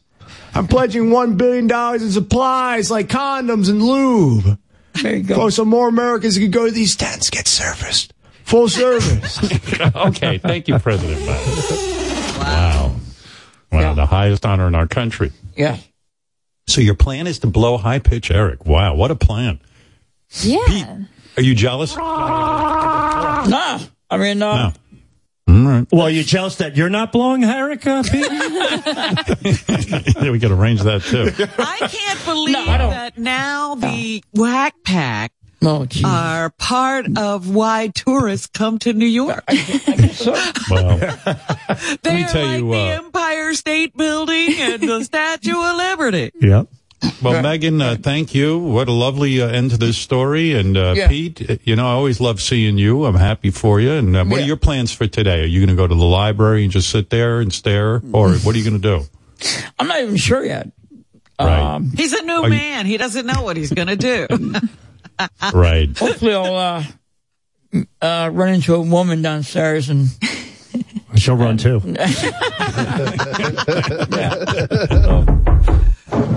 Oh, it's Bigfoot. What's up, Bigfoot? Megan, I got 9.5 inches in my pants. When you gonna fuck me? Well, Megan, I don't want to put you on the spot. Any plans to blow Bigfoot or fuck him? That's a hard pass for me. Wow. Sorry, Bigfoot. Yeah, all right, but I got spiders gonna crawl out of my ass, and the only thing they will. Come to Vermont. Fuck me. I'll keep talking to you. Thank you, my Bigfoot. fucking heart, you did. Your heart broke. All right, Bigfoot, thanks. And fix your your microphone like I told you this morning. Every day, the same thing. All right. Anyway, Megan, great meeting you. Thanks. Thank you Pete, for having always me. good seeing you. You're welcome here anytime, Pete. All right. Thank you very much. Thank you, guys. All right. Yeah. Thank you, Howard. Robin, thank you, Megan. You look great. Thank you. Yeah. Yeah. Thanks for showing us your tits, too. That was awesome. You're welcome. That was Anytime. That was great. Do you want to see my tattoo in person? Sure. Why not? Of course. Sal, she was asking Howard. Oh, I'm sorry. Howard, Let's see that. I love it. You don't mind. It's nice. Oh, my goodness. It looks better in person than it did on the film. All right. Thanks, Megan. Thank you, Megan. Yeah. Wow. What a lovely woman. All right. Thank you, Megan. Yeah. Hey, Robin, I know it's hard to break away from this topic, but we do have to mention our beautiful sponsor. Who's that? Rosetta Stone. Rosetta Stone, Pete learned the language of love, but there's like 25 languages you can learn on Rosetta Stone. They say they can train you to listen, speak, read, write, and think in a new language. For a limited time, listeners can get 50% off Rosetta Stone's lifetime membership at rosettastone.com/100 today. That's Rosetta Stone. I've known about Rosetta Stone forever, and you know what? The biggest fucking mistake I ever made in my life is not learning another language. I wish I had. Well, my big mistake was having learned a language and then not used it, and now I don't know it. What do you speak, Spanish? I spoke French. We had such a great French department in my high school that we read books and had conversations in French. We read the books in French and had conversations in French about the book like you would in your English class. How is it? And you had to only speak French. How is it every day? I learn something fantastic about you. I mean, are you the most, you're like a rose that I have to open up and pull apart the petals. I mean, my God. But now when I got to college, I started, I had a lot of heavy duty chemistry and biology classes to take, and that's why I eventually dropped French. But when I first spoke in my French class in college, they said, "Have you been to France?" That's how well I spoke. Can you give me any sentence in French? Because it would turn me on. Nothing? No. Nothing. Jesus, nothing. How about this? Parlez-vous français? My everything's accent gone. is terrible. Everything was great. And I was in France once, and the taxi driver said, "Your accent is terrible." Oh, all right. Well, you've lost it. You have to use it to I have to go to Rosetta Stone. Hey, by the way, high pitch Eric, you are the man with the worst timing. You should have called in when I was doing the segment. What's the matter with you? Well, is she on the phone now? No, she just left the studio. She's been here for an hour and a half. I mean, and where were you? Marianne just called me and said to call in now. Too late. She's gone. That's it. She says she wants to blow you. Well, can you try to get her on the phone? No. She was just here for an hour and a half. I'm not going back. Well, can someone try to call her? She was here. What? She was here. Eric, you missed the moment. You blew it. So she wants to blow me? Oh, my fuck. No, sorry. Go jerk off. Go jerk off to Donnie Wahlberg. You missed out on having a real live girl. No, I mean, when does she want to blow me? I don't know, dude. You blew it. You blew it. We talked about it for a while, hoping you'd call, but you didn't. Fuck. I mean, is there a way that she could call me? I don't know. I can't speak for her. You blew it! Can someone give her my number? She says she's going to bathe you first, though. She's going to wash your balls and your dick and your asshole. No, that's fine, but... Of course it is. Can Gary give her my number? I don't know. That's not up to me. I'm not a pimp. Right. We don't arrange these things. You have to Gary, call. an hour and a half. I got a beautiful woman here wants to blow Eric, and he's busy. I don't know what he's doing. He sleeps away the day. Now that he's famous, he's too busy to listen to the show that made him famous. Right. Okay. Is that right? Good lesson. Good lesson. Well, can someone give me her contact number? I got to go, Eric. All right. Bye-bye. All right. Thank you. I'm sorry. I mean, I was waiting for you. No one could find you. Goodbye. All right. All right. I'll talk to you. Bye. Not a dating service. Hour and a half. Once we go back and you get her in here. Now he wants you to be a dating service. He literally wants you to make phone calls for him. Can you hook me up?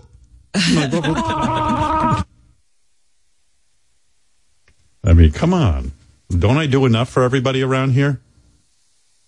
Can you get me her social security number?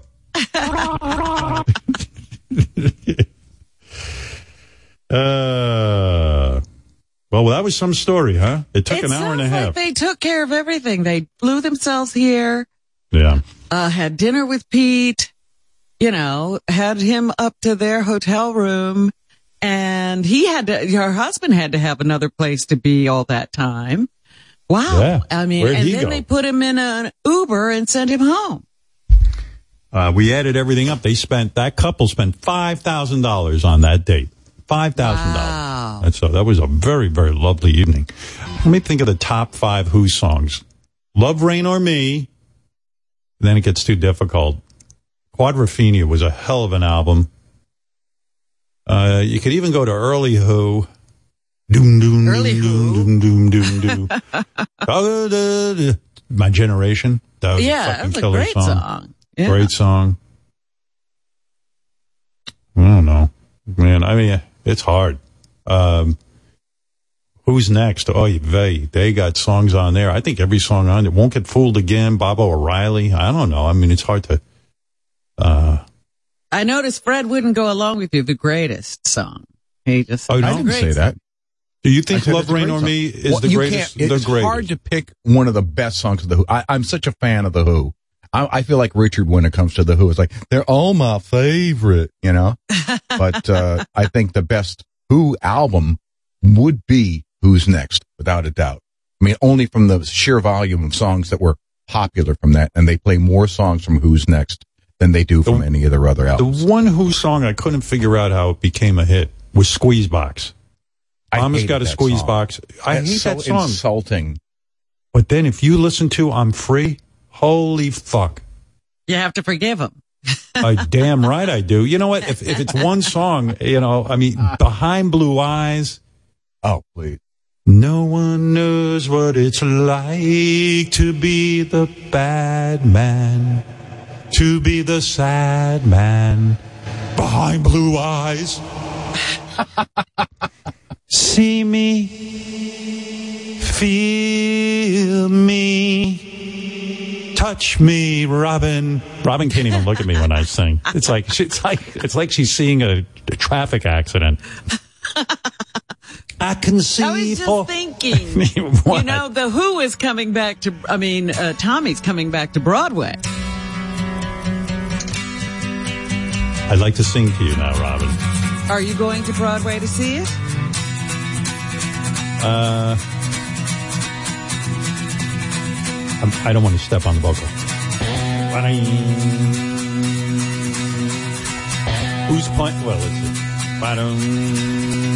see. Ever since I was a young man, I played the silver spoon balls. I don't know any words. Yeah, I would go see that, I guess. You know? You didn't see it any other time. Why would you see it now? Well, I'd be interested in it because I like all that. I don't know. They reworked it somehow. They reworked the music, from what I understand. Listen to this. This is I think this was done on synthesizer. If I remember my history, my Who hit. Am I right, Fred? Absolutely. I mean, that's when the synthesizers were about the size of a refrigerator. And you had to pull cords and punch them in. Very difficult. And Pete Townsend was like fucking around with the synthesizer, and then he plugged in some simple notes, and then all of a sudden he just came up with this. I mean, it's insane what this guy did. Listen to this.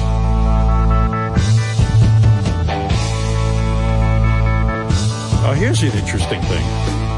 Rolling Stone listed the top 5 Who songs. They do everything. That's why I like that magazine. They think of everything, yeah. They do. I think I'm original sitting here doing this.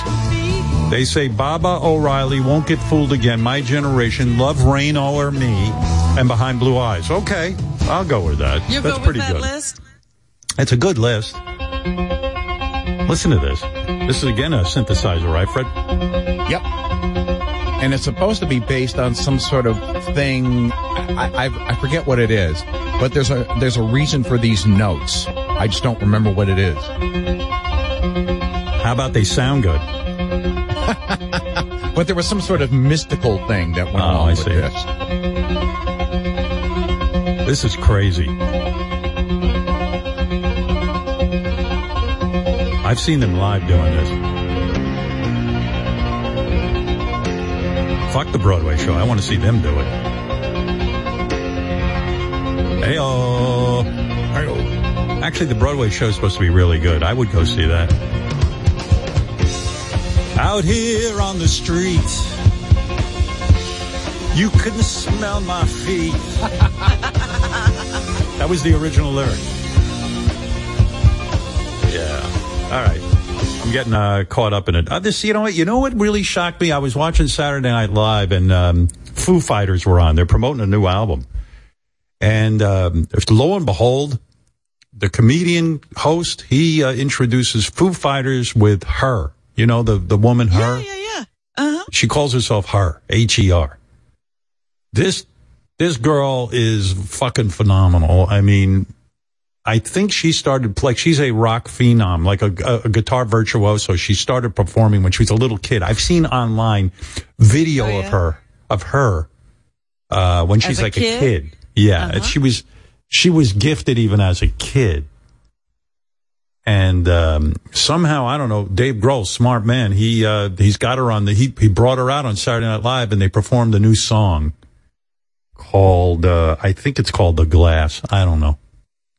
But anyway, it was a great moment.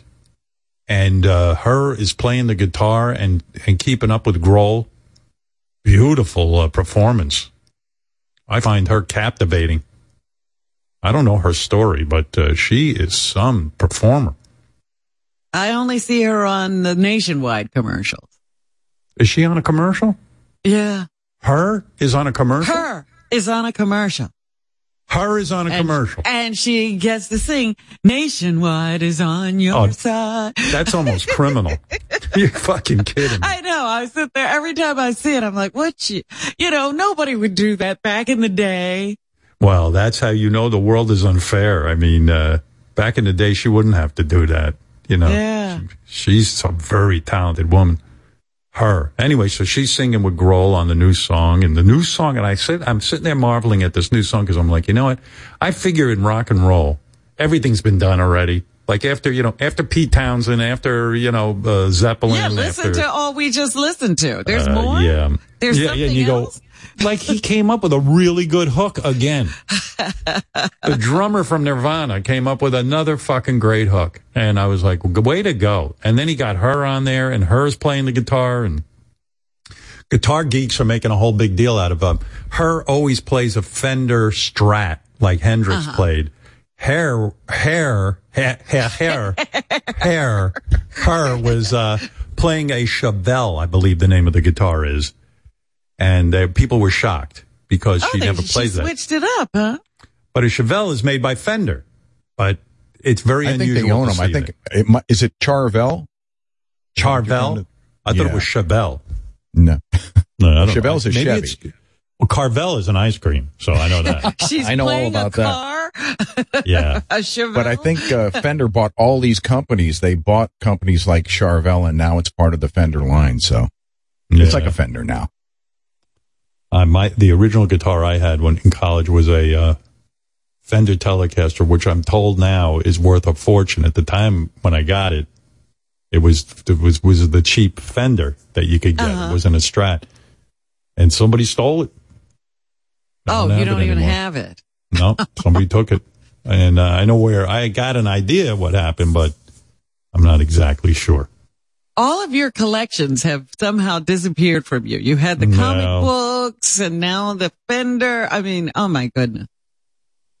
Well, my mother will be happy. She's throw out all that forgotten garbage. You have those dirty, filthy comic books.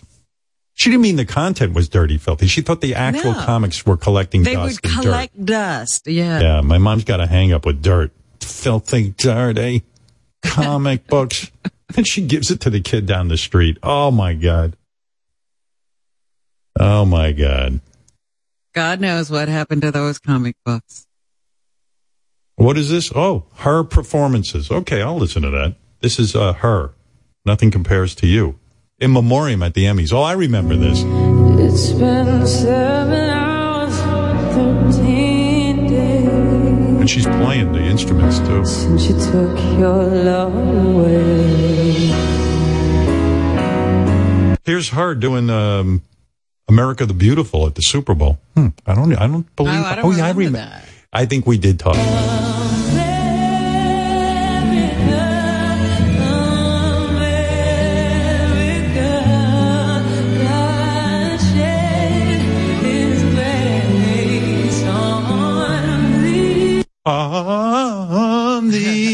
I need to do this at the Super Bowl. And crown thy good. Maybe Usher will invite you to come and perform with him. You're talking right over my singing. I'm sorry. I was trying to give you a suggestion that Usher might invite you to sing with him at the Super Bowl halftime show. You don't even listen when I sing. I try not From sea to shining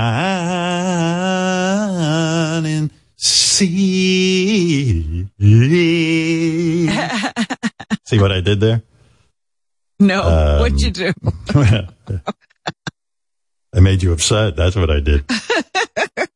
What Yeah, there was some. Oh, so Gary last night, I'm sitting at my desk doing, believe it or not, doing a lot of work for this show. This shit doesn't happen by accident. You don't get a Medicated Pete update like that without doing work. Anyway, I'm sitting at my desk. Multiple reporters covering that story. I get a email from Gary, and he's been told not to bother me unless it's important. Many so people this must be him. important. Yeah. Yeah, I see Gary Delabicio on the email. I know right away it must be important. I go, what's this? He's like, both. I'm sending you a very top secret video. You cannot show to anyone. You can talk about it, but you cannot play any part of it on the air. I repeat, you cannot play any of this on the air. I have seen the video, and if you should choose to watch it, please watch it. And I'm like, fuck you. Mission Impossible all of a sudden. He always watches everything before me. Why don't I get anything first? Yeah, it was like Mission Impossible. Should you choose this mission, this tape will self-destruct after 3 minutes. Anyway. I don't need to talk to you. You're fine. I'm just going to describe what happened, Gary. Sure. He pops on. As soon as I mention the name, he pops on. That's why I don't talk about him. Yeah, big smile. Hello? You talk about me, Bo? You want to talk to me? You want to talk to me, Bo? Anyway, no. So Gary sends me an email, says, you can watch this. So listen to this. I got to admit, this was really awesome. It was a 10-minute video. It seems that the Beatles, the remaining Beatles, Ringo and Paul, and when George was alive, they had this fantasy that they wanted to record with John Lennon. Of course, John Lennon is dead, but they had these tapes of John Lennon. And remember a couple of years ago, they released 2 songs that were new Beatles songs? Yes. Whatever. When I guess Yoko found a cassette tape of John Lennon writing a new song right before he died. And it's him on the piano singing. The problem with the cassette tape is he's just sort of working shit out, and a lot of his singing is drowned out by the piano. In other words, he's just sitting there with a little cassette player recording into it, and the quality is terrible. You could tell the song is sort of brilliant, like you could hear the John Lennon mind going. But so anyway, Paul McCartney's had this tape for a long time, and the problem with it was they couldn't do anything with it because the quality was so bad.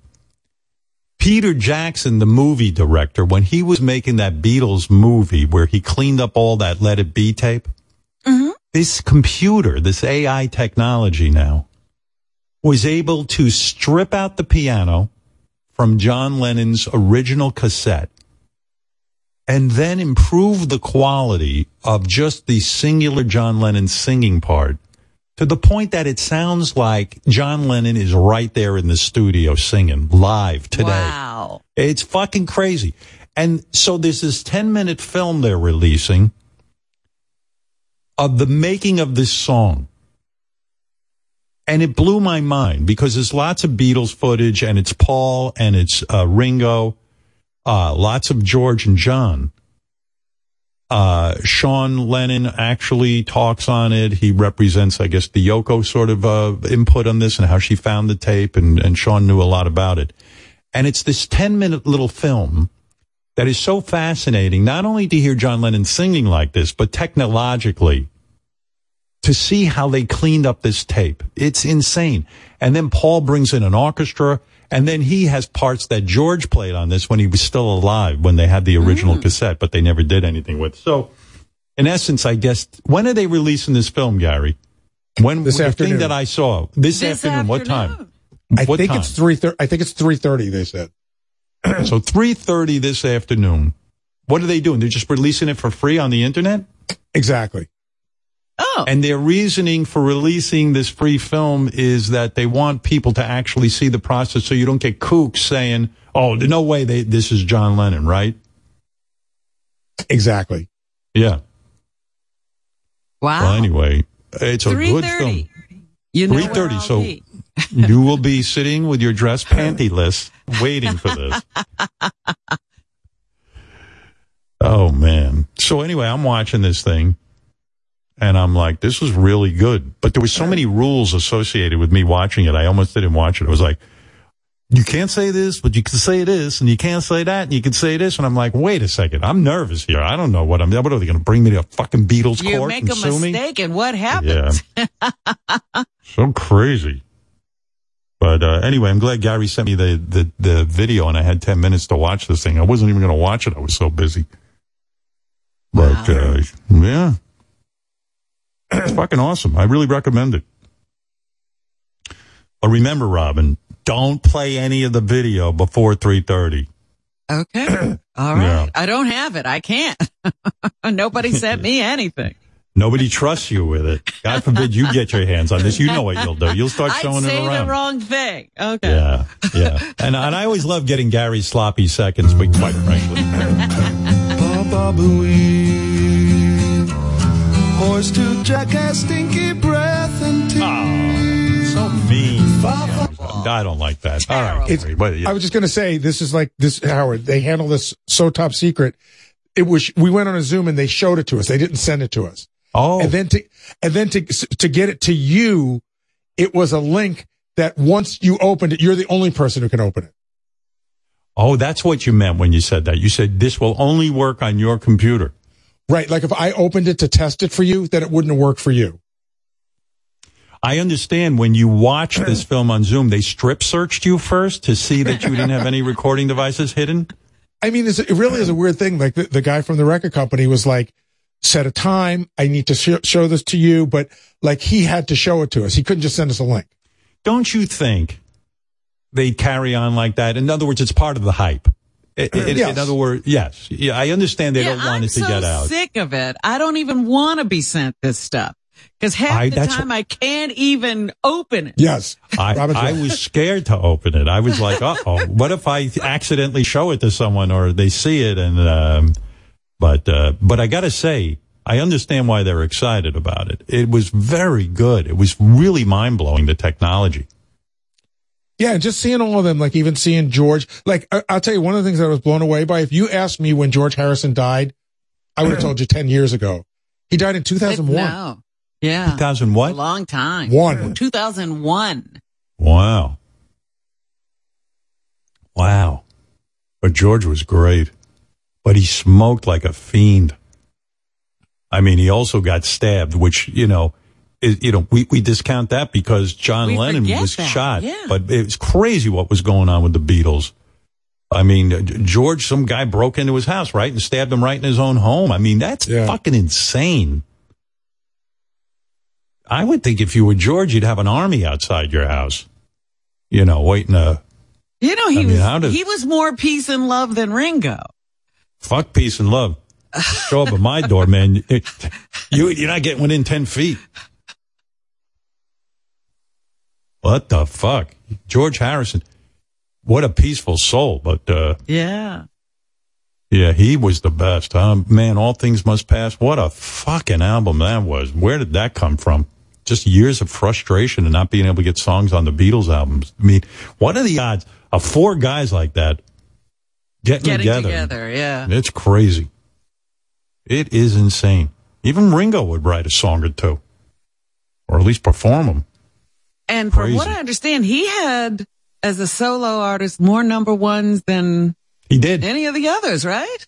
He did. Photograph. Yeah, that's a stat I read too. That's a Casey Kasem stat, I think, Gary. I know you're shaking your head, but I think Ringo had more number ones than any of the other solo Beatles. Am I right, or what? Why are you shaking your head?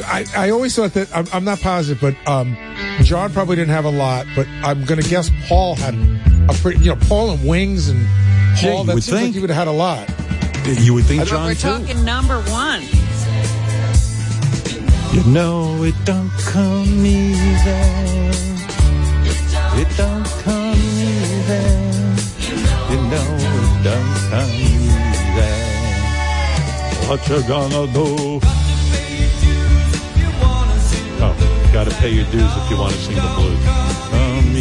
This was a great song. All right, I don't want to get hung up. I want to keep moving along. I just looked up really quick, Howard, on the internet. It says, as the Beatle with the longest solo career, Paul McCartney has the most solo number one singles. He had nine number one songs outside the Beatles. Oh, so then why do they always give that stat? I've heard that a million times. I think that's why I was shaking my head. Beatles channel. No, I think that's one of those things that somebody said once and then everybody repeated it, but wasn't necessarily true. Oh, okay. So Paul had the most number one hits, which makes sense. I mean, it makes sense, yeah, because his career was very, very long. You see who died? That guy who used to do that segment on TV, Shame on You, local New York guy, Arnold Diaz. He died. Oh, really? Remember him? Arnold Diaz, Shame on You. Now that he you did a say segment. Arnold Diaz, I remember him. Let me tell you something. If you saw Arnold Diaz knocking on your door, you were fucked. I mean, this guy, he'd go after, like, if you had a business that was a little bit shady or you did anything fucked up, Arnold Diaz, he would track you down and then he'd go on. I remember he was on Channel 7, the local ABC channel. Right. And I saw, I don't know, a couple of days ago, I saw he died.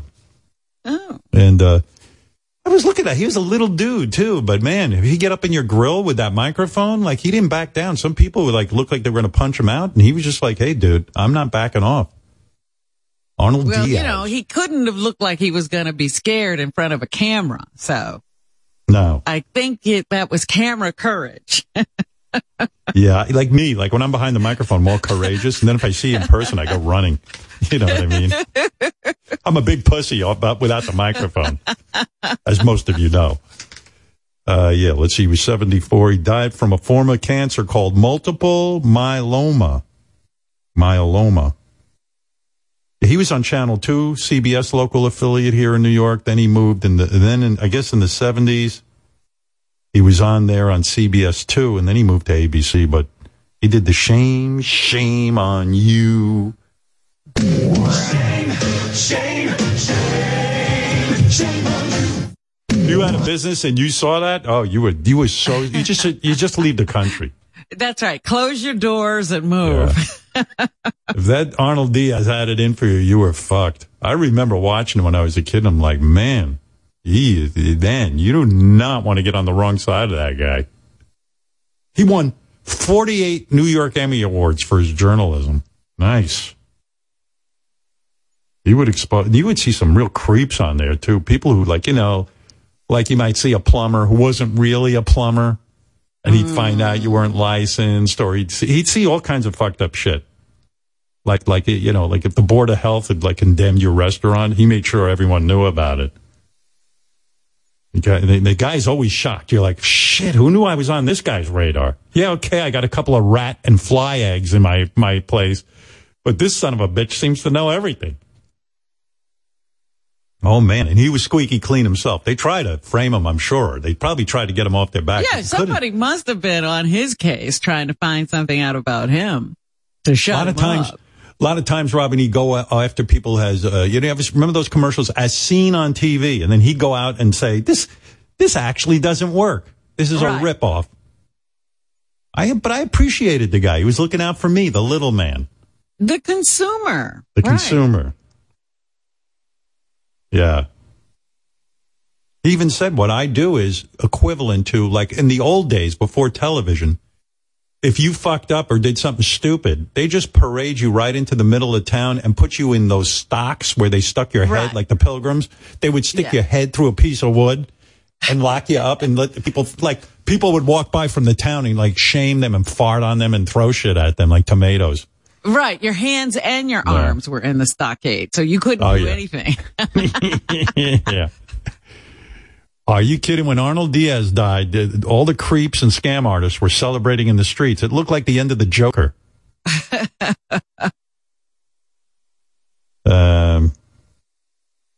Every once in a while, too, he'd get a sex offender on there.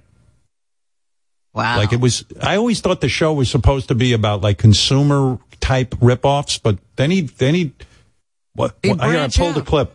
He'd branch out. Like there was a dude, like a perv living I forget, he was like living next to a school or something, and he's not supposed to. Well, that's what pervs do. They try to get a house near a school. And he'd walk right up to him and go, excuse me, you're a perv. You're not allowed to be near children. He was kind of the original To Catch a Predator. Here, listen. I'm Arnold Diaz from Fox 5 News. Yeah. I wanted to ask you a question because you're a registered sex offender and you're living in a building that has a daycare center. Listen, Can you tell me about that? You live in the building. We have pictures of you going in and out of there, sir. Fox 5 caught him. I like that, too, because the dude's kind of Trumpy. He's like, no. I don't live in that building. No. We have a picture of you living in the building. Well, I don't care what you have. I don't live in that building. You know what I mean? It's like, well, I don't live there. That's not me. Yeah. What are you talking about? I didn't say that. But it wasn't easy. In August, we saw him walking past the daycare facility in the morning, looking over his shoulder. Because his head was covered, we couldn't get a good look at his face. We'd been warned about that. So that same afternoon, we staked out the Midtown Hotel where he works. That's him, leaving at 4 p.m., headed for the subway. Once on board, without the hoodie on his head, we get a clear picture of his face. What about the children in the daycare center? You're not supposed to be there with them. Yeah. So into our Fox 5 Hall of Shame, we induct sex offender for lying about where he's living. And the City Health Department and State Office of Children and Family Services for failing to catch him. Shame. Yeah. So everybody was in trouble, not just the sex offender, but the agencies that were supposed to be watching him. Yeah. Oh, yeah.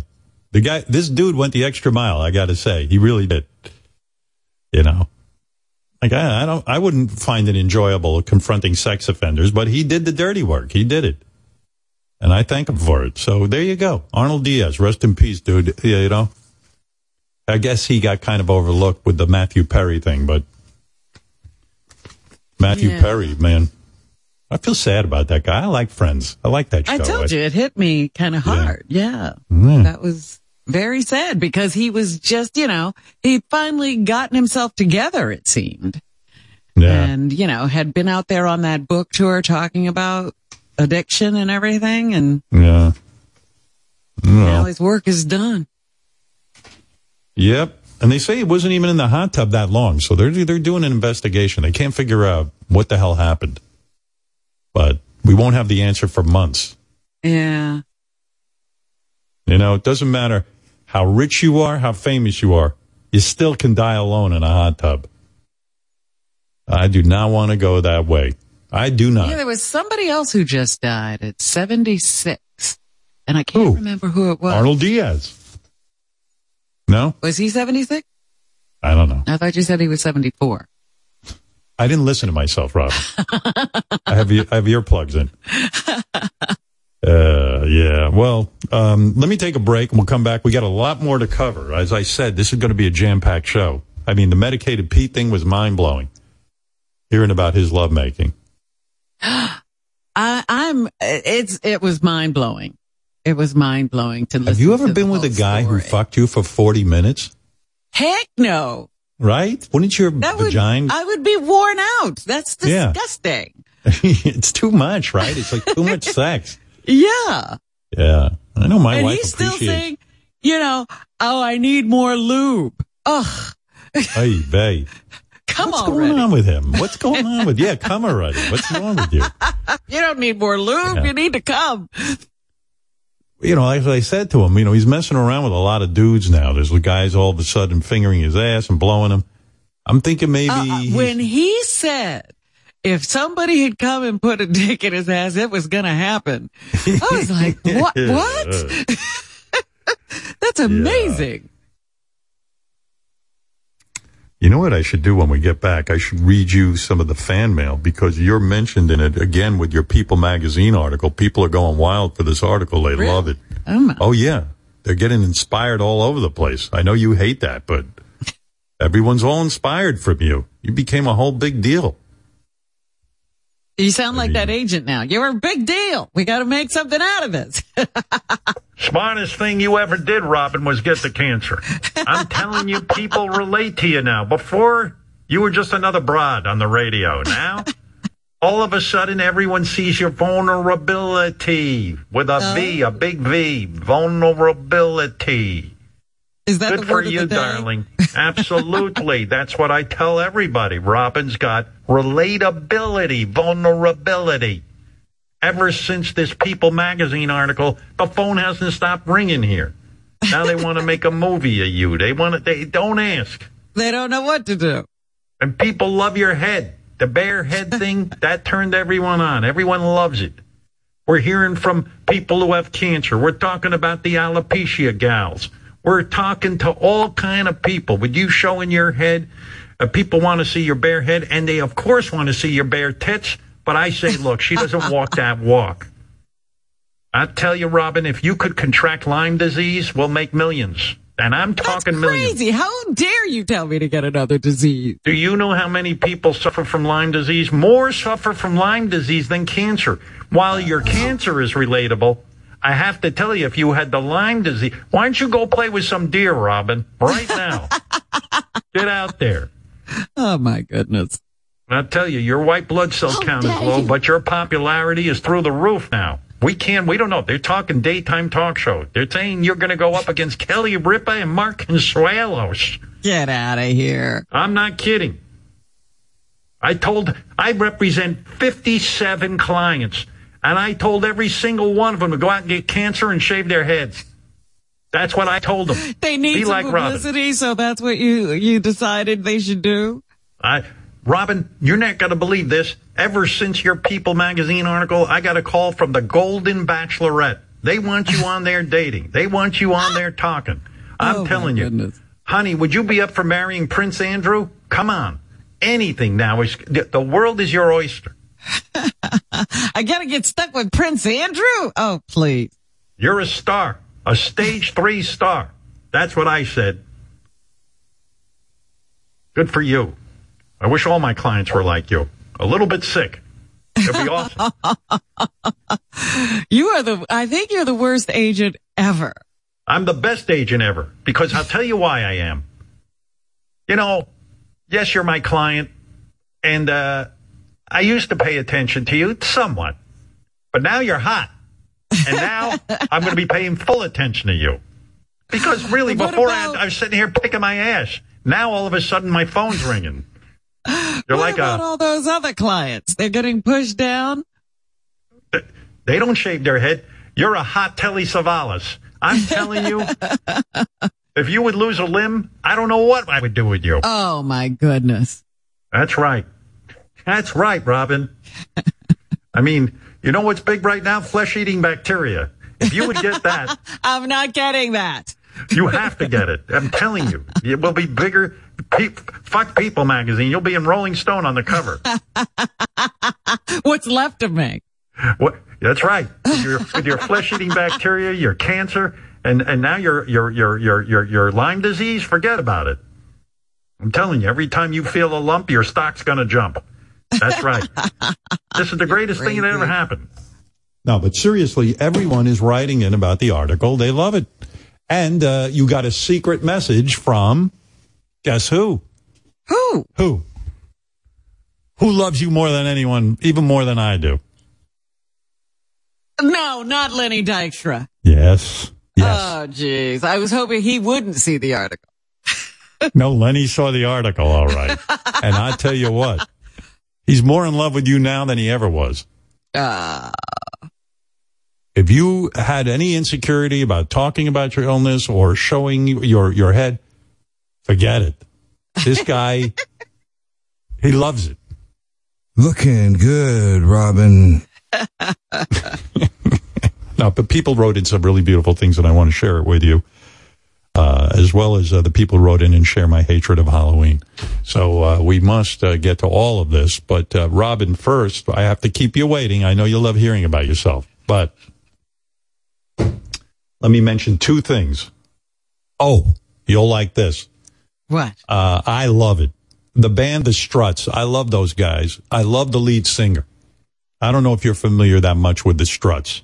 I don't know The Struts. The Struts, to me, you know, I have felt that rock and roll is like dying. I mean, aside from the Foo Fighters, Green Day, you know, you could pull out a couple of bands that are still rocking. Of course, all the vintage rock bands. But I'm talking about new young artists. The Struts, I first got turned on to them. I saw the lead singer, who is an interesting looking fucking guy.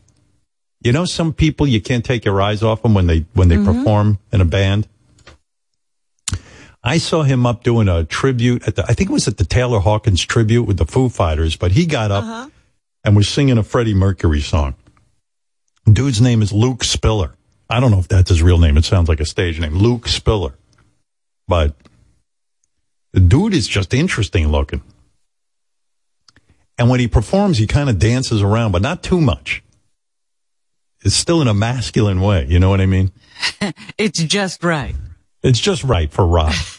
But the guy's an extraordinary frontman, I think. Anyway, the Struts graciously came to my studio to perform a private session. They played songs from their new album. And they did a cover of Tumblin' Dice. Oh. And I'll tell you, if you're a fan of that band, if you're a fan of rock and you're a fan of that band, I think you'll really enjoy the performance. So you can hear it Friday night on Howard 101 and see the videos on the Sirius XM app. Okay? You know, go on the Howard Stern part of the app. And in there, Robin, you will find the Struts. And I think you will enjoy these performances. And I must again compliment our crew. When bands are in there doing live music, the sound is so crisp and good. And the video team does such extraordinary work with covering the musicians that the thing I love, if a guitar player's playing, they get right on the guitar player. The singer's singing, you know, the cameras seem to be in the right place at the right time. I watch TV sometimes, and, you know, especially these shows that feature musicians, they're always off. Even the Grammys. They're never on the right thing at the right time. They don't understand what people want to see when they watch musicians. Right. It's a big bug of mine. I don't like it. Sometimes you're like, well, who's playing now? Why can't I see them? There's a great moment where the lead singer is duetting. Mick Jagger's duetting with Keith Richards, or John Bon Jovi's duetting with, I was watching an old MTV live show. Right. John Bon Jovi singing. Richie Sambora is like doubling his voice. They're doing Wanted, Dead or Alive, and then Richie's doing Wanted. John goes Wanted, and then Richie goes Wanted, Dead or Alive. And they're not on those two guys. They're sitting there looking at the fucking crowd or something. Right. And I'm like, you're still looking at the lead singer, and there's a guitar player going crazy. I go, what kind of scumbag is directing this thing? I want to go over there and beat him with my shoe. I'm a man of peace. I won't do it. But, you know, I go crazy. But our director, she does a beautiful job. She captures every moment. And exactly where I want to be, she seems to be. When we had Sammy Hagar in here, and he's doing a beautiful thing with his band, and Michael Anthony's singing with him and playing the bass, it seems like, go on and watch these videos. I'm telling you, we got a great team, and the music sounds good, and it's good. And so the Struts, let me play the quality of the music. Where the fuck is, I'll give you a little cover of Tumblin' Dice. Let me see if I can find it real quick, and then we got to get to your mail, because you need to hear this. People are going crazy for you. You hear the drum?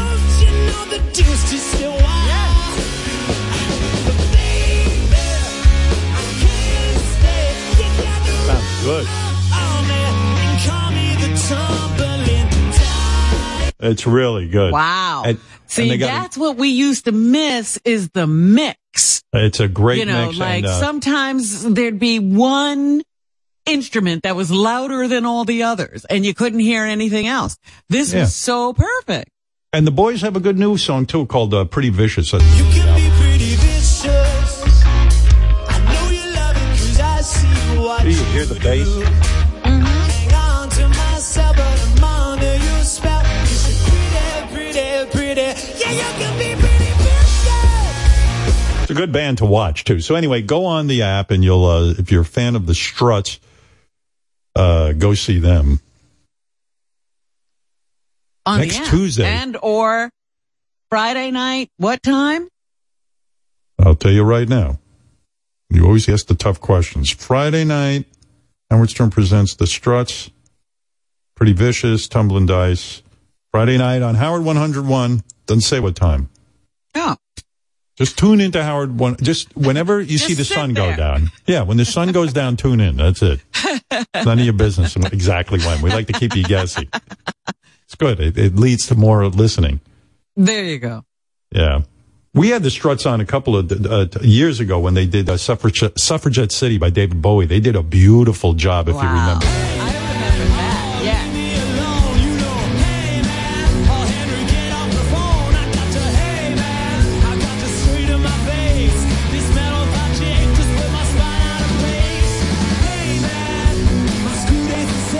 Yeah, the lead singer's got a great voice. Hey, you want to hear something mind-blowing? Next Tuesday, I'll be speaking with... You know about this? I know Did I who you're speaking to. Oh, you do?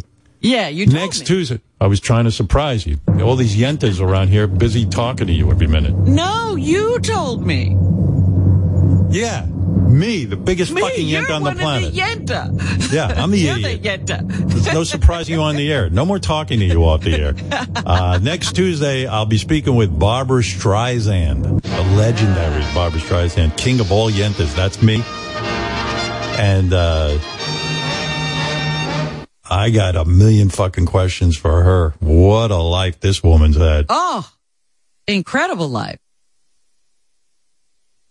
Jesus. I'd have to break it down first and talk to her about the movies she directed. I think she's still one of the best movie directors ever. Never got the full credit. But she's excellent at everything. She has one of the greatest voices of all time. And she can sing anything. My mother was a big Barbara Streisand fan, and I went to visit her like I don't know, like a year ago. Not even a year ago. I don't know. I lose track of time with her. And my mother started singing to me. Like I was sitting there with her. Yeah, she started singing to me. We had a moment, and she was. I wish I had the lyrics to the song. I could really recreate the moment for you. But it turned out it was a Barbara Streisand song that she performed with her son, and the son's got a real good voice. But I didn't know this song. I'm not as familiar with the Barbara Streisand catalog as my mom was, evidently, and she knew every word of it, my mother. I never knew my mother to really know all the words to songs, and she looked me in the eye, she started singing it. I got embarrassed. I didn't know what to do. I didn't know what was going on. I said, is this the fucking morphine kicking in or what? She looked at me and her eyes teared up. What is this song? Shit. Hey, anybody know what song I'm talking about? You can put up the lyrics. I could recreate the moment. It's a song she performed with her son. You guys could Google it. I'm telling you. It was crazy. My mom's looking at me and I was like, what the fuck do I do now? Yeah, but I wanted the lyrics. But okay, you can play it. You can play it. Go ahead. This song. I didn't even know my mom knew this song. I didn't even know my mom listened to music. Right. Honestly. She obviously bought music and listened to it. How much do I love you?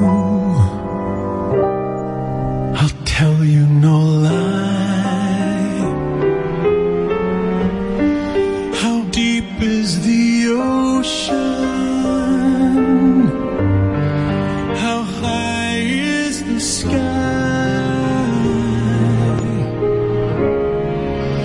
How many times a day? That's the sun, mind you. Yeah. Do I think of you? And how many roses are sprinkled with dew?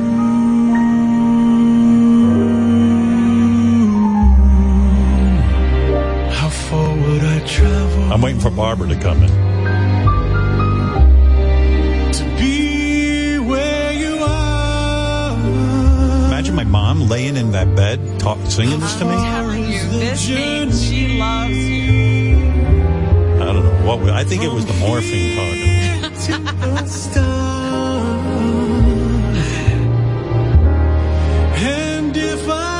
When Barbara comes in, it really amps up. Yeah. Yeah. You know, she sells it. How much would I cry? How deep is the ocean? How high is the sky?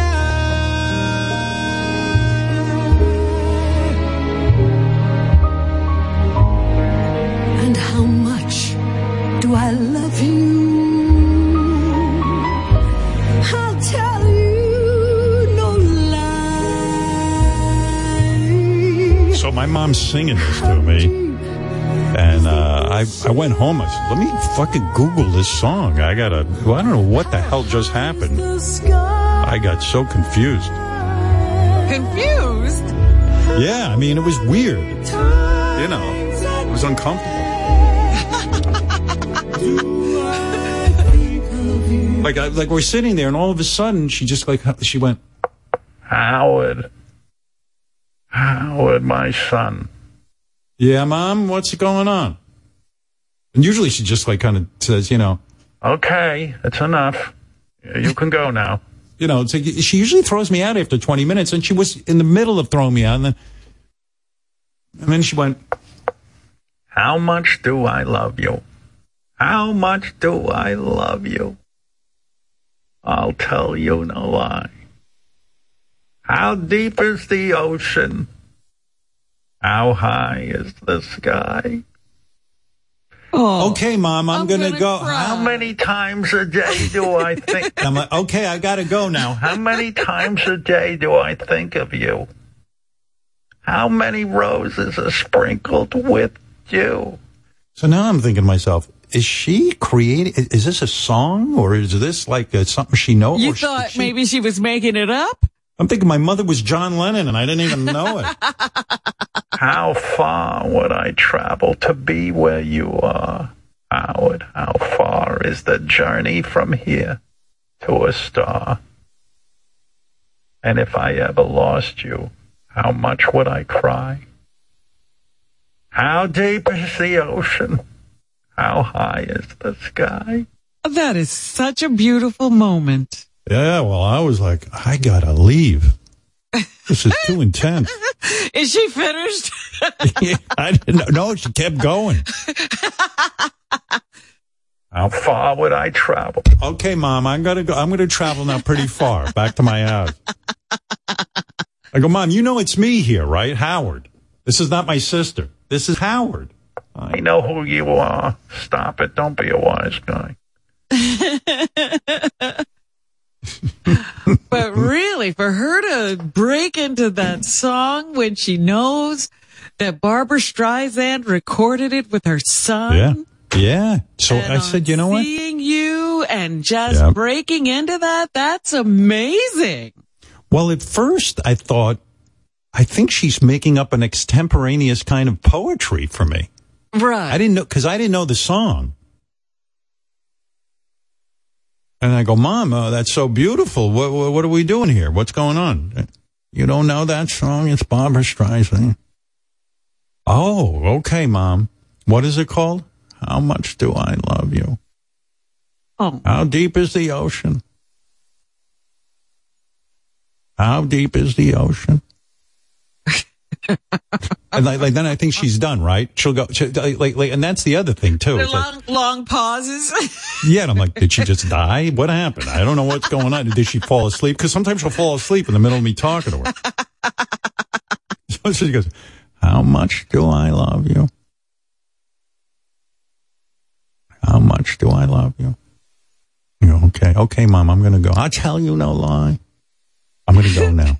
How deep is the ocean? How high is the sky? How many times a day do I think of you? And I'm like, I think it's done. Because I didn't know the song. I go, okay, I think of you all the time. How many roses are sprinkled with dew? What? How many roses are sprinkled with dew? I don't know.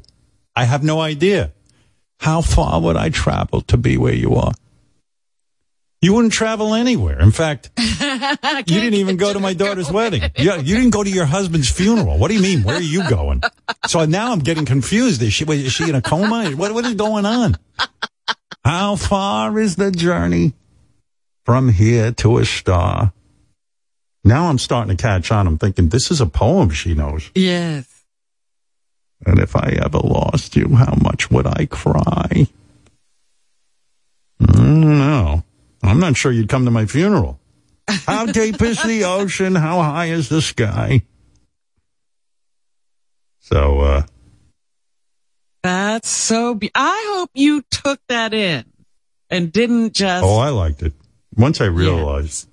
First I thought she was singing to my wife. She likes Beth a lot. And you said she got teary while she... That's amazing. Yeah. It was a beautiful moment. You always tell me about the other things. No, listen, my mommy and I, are you kidding me? Her voice is in my head every single day, every hour of the day. Yeah, but it's usually that the doctor said, or, whatever the those doctor said, you smiled like a mongoloid.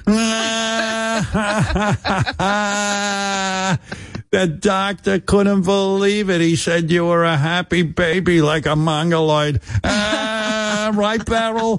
That's right. He said it. I was there. He said you're like a mongoloid. Yeah, this was a pleasant moment. Yes. This was beautiful. Yeah. It was very beautiful. And I didn't know my mother still knew like a whole song. She knew that she said the whole song.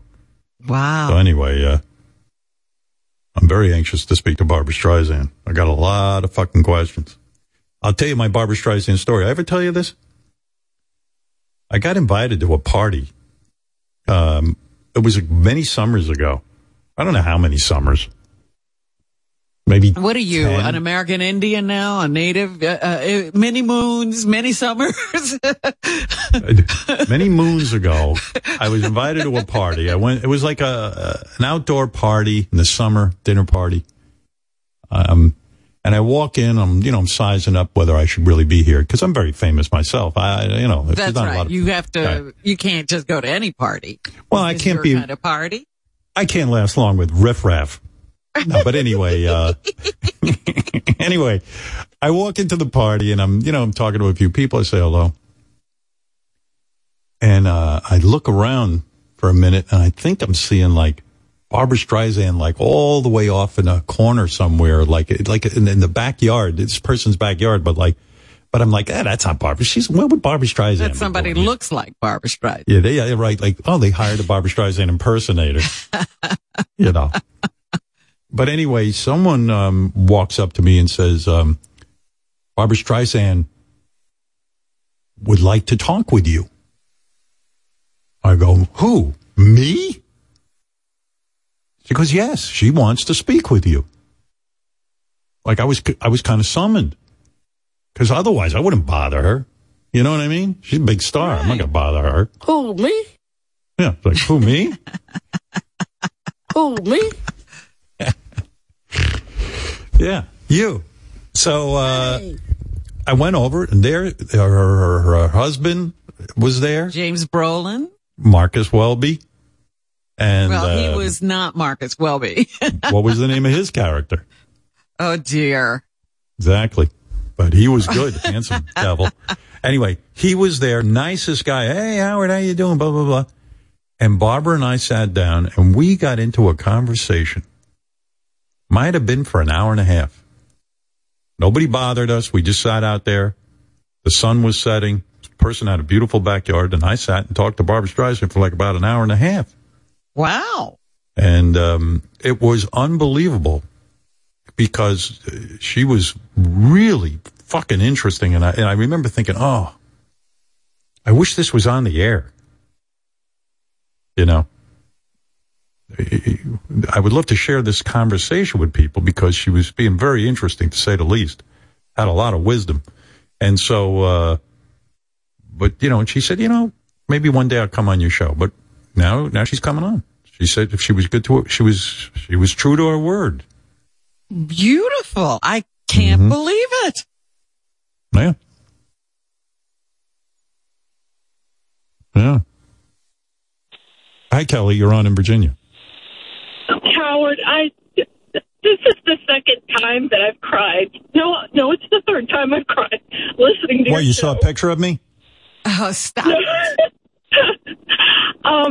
You know, the first was when you announced you were getting divorced. And the second was when Robin told us about her cancer diagnosis. And then this morning, your mom, and I'm not like this, but that was really beautiful. And she loves you so much. She loves you so much. I'm very loved. Your dad did too. Oh, yes. Very much so. Well, he didn't sing. Yeah, unfortunately, he didn't know any Barbra Streisand. He did sing. He sang Bear Went Over the Mountain. Howard, I'm now going to sing What is it? Bear Went... What? No, what was the song that he sang? You will never walk alone. Yeah, that was another... that was quite a moment, too, yeah. We're very musical. We're like the Von Trapp family, except except nobody knows us. You were like the Trapped family. Yeah. Oh, yeah. I was trapped in that house for 18 years. Couldn't get out. I was Von Trapped, all right. Howard, I just want you to know, I just know that they loved you, and we loved you so much. You're really Thank you, Kelly. wonderful. And one last thing, and I know you'll laugh at me, but you're going to go to heaven, okay? You're going to eventually get there, and this isn't all there is for you.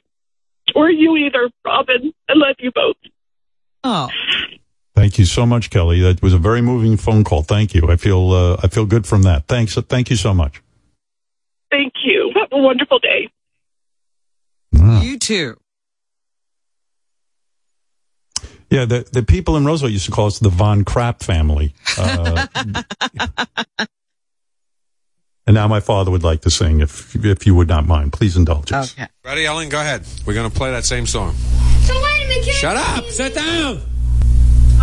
So love. Go ahead. When you not keep your head up high and don't let the sun shining through.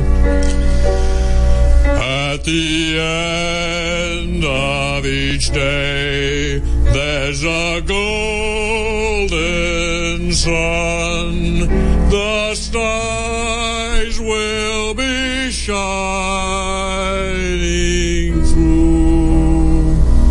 On through the wind, on through the rain, and you'll never walk alone.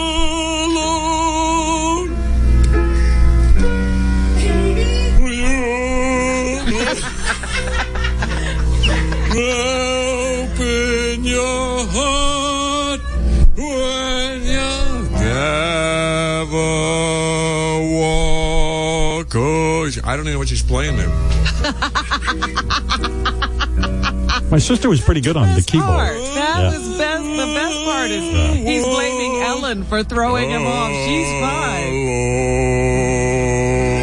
I must have inherited my father's singing ability because I was listening to this tape the other day. I was playing it for Beth, and I was singing Jelly Beaner, and I didn't seem to, I watched that show every single day when I was a little kid, Jelly Beaner, and I couldn't get the words. Yes, this is something you're stuck with. You won't learn the words of a song ever. It's the worst fucking rendition of Jelly Beaner that you ever heard. You don't have Jelly Beaner handy, do you? These guys have every. Yeah, look up Jelly Beaner. They sent it to me the other day, Fred. Jelly Beaner. Howard sings Jelly Beaner.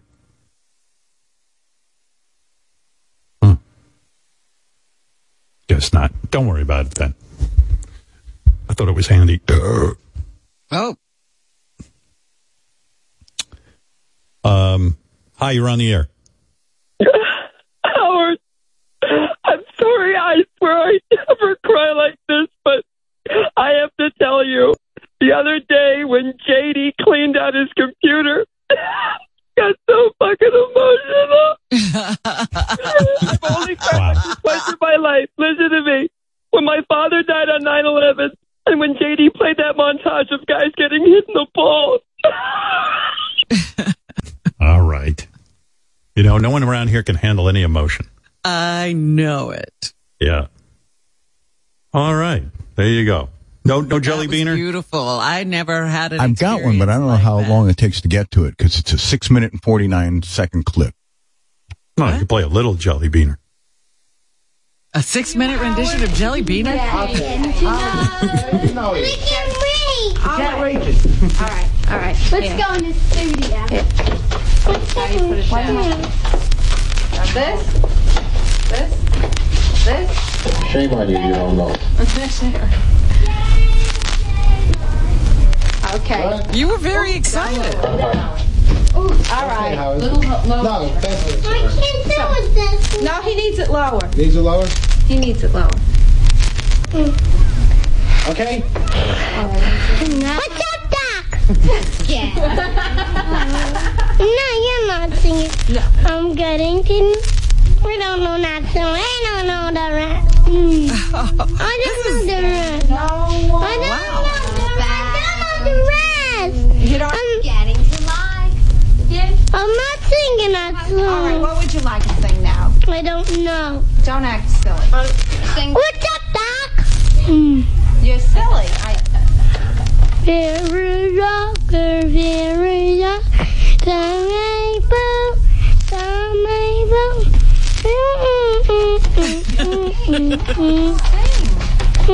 We can't hear you. Let's hear you sing outside. The bear went over the mountain. The bear went over the mountain. No, Jelly Bean, Jelly Bean, Jelly Bean, Jelly Bean. No one knows what to sing that sing.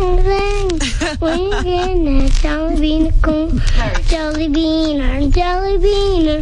Sing Jelly Bean. When you get that Jelly Bean, get the Jelly Bean, cool. Jingle bells. That's a song. The red. All right. We'll See, they were driving me nuts, but that was my mother and my aunt. They were, they start yelling out songs for me to sing, and I just want to sing Jelly Beaner. That's it. Why can't I just sing that? I was done. No, they wanted me to keep going. Let them go. Why do I have to go?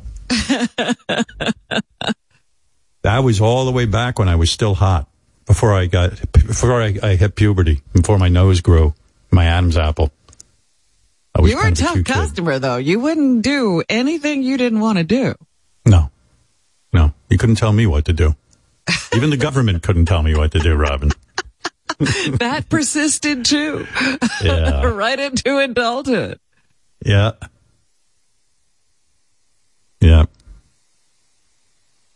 Maybe I should just do the mail and then do the break.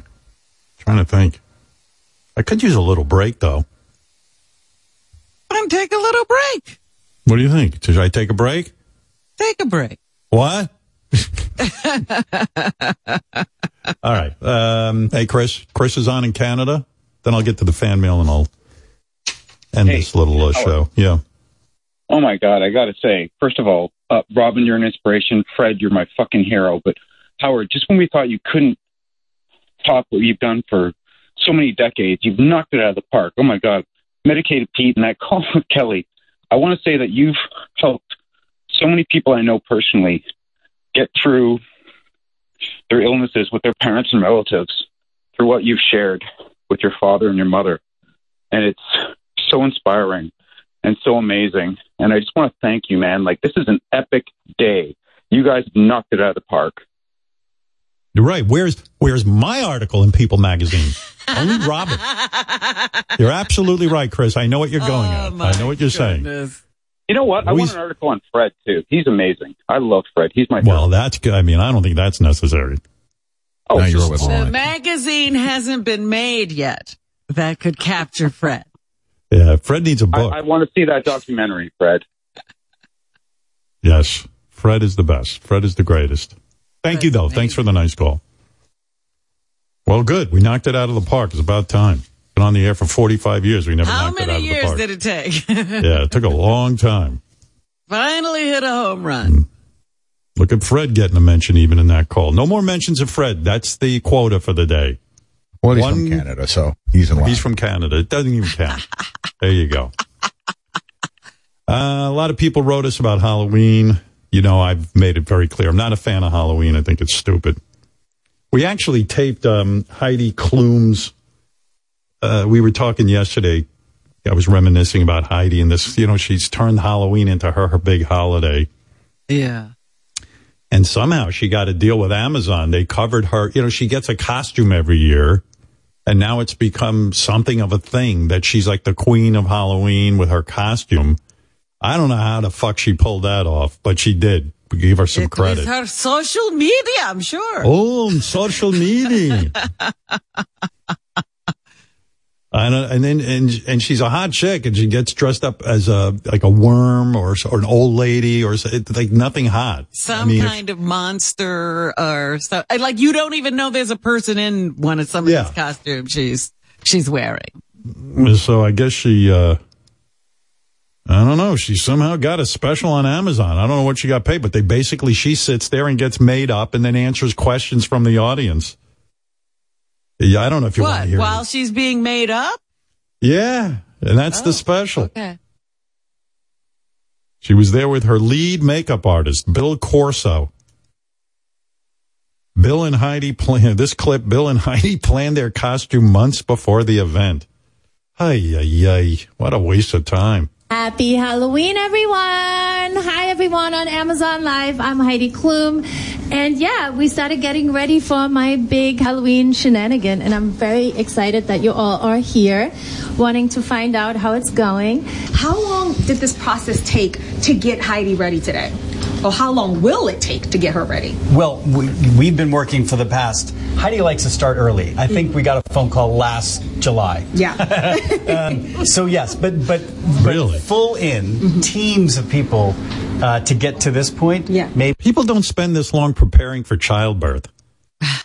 I mean, it's like a whole. I mean, God bless her. I don't know how. July they start planning for Halloween in October. Oh.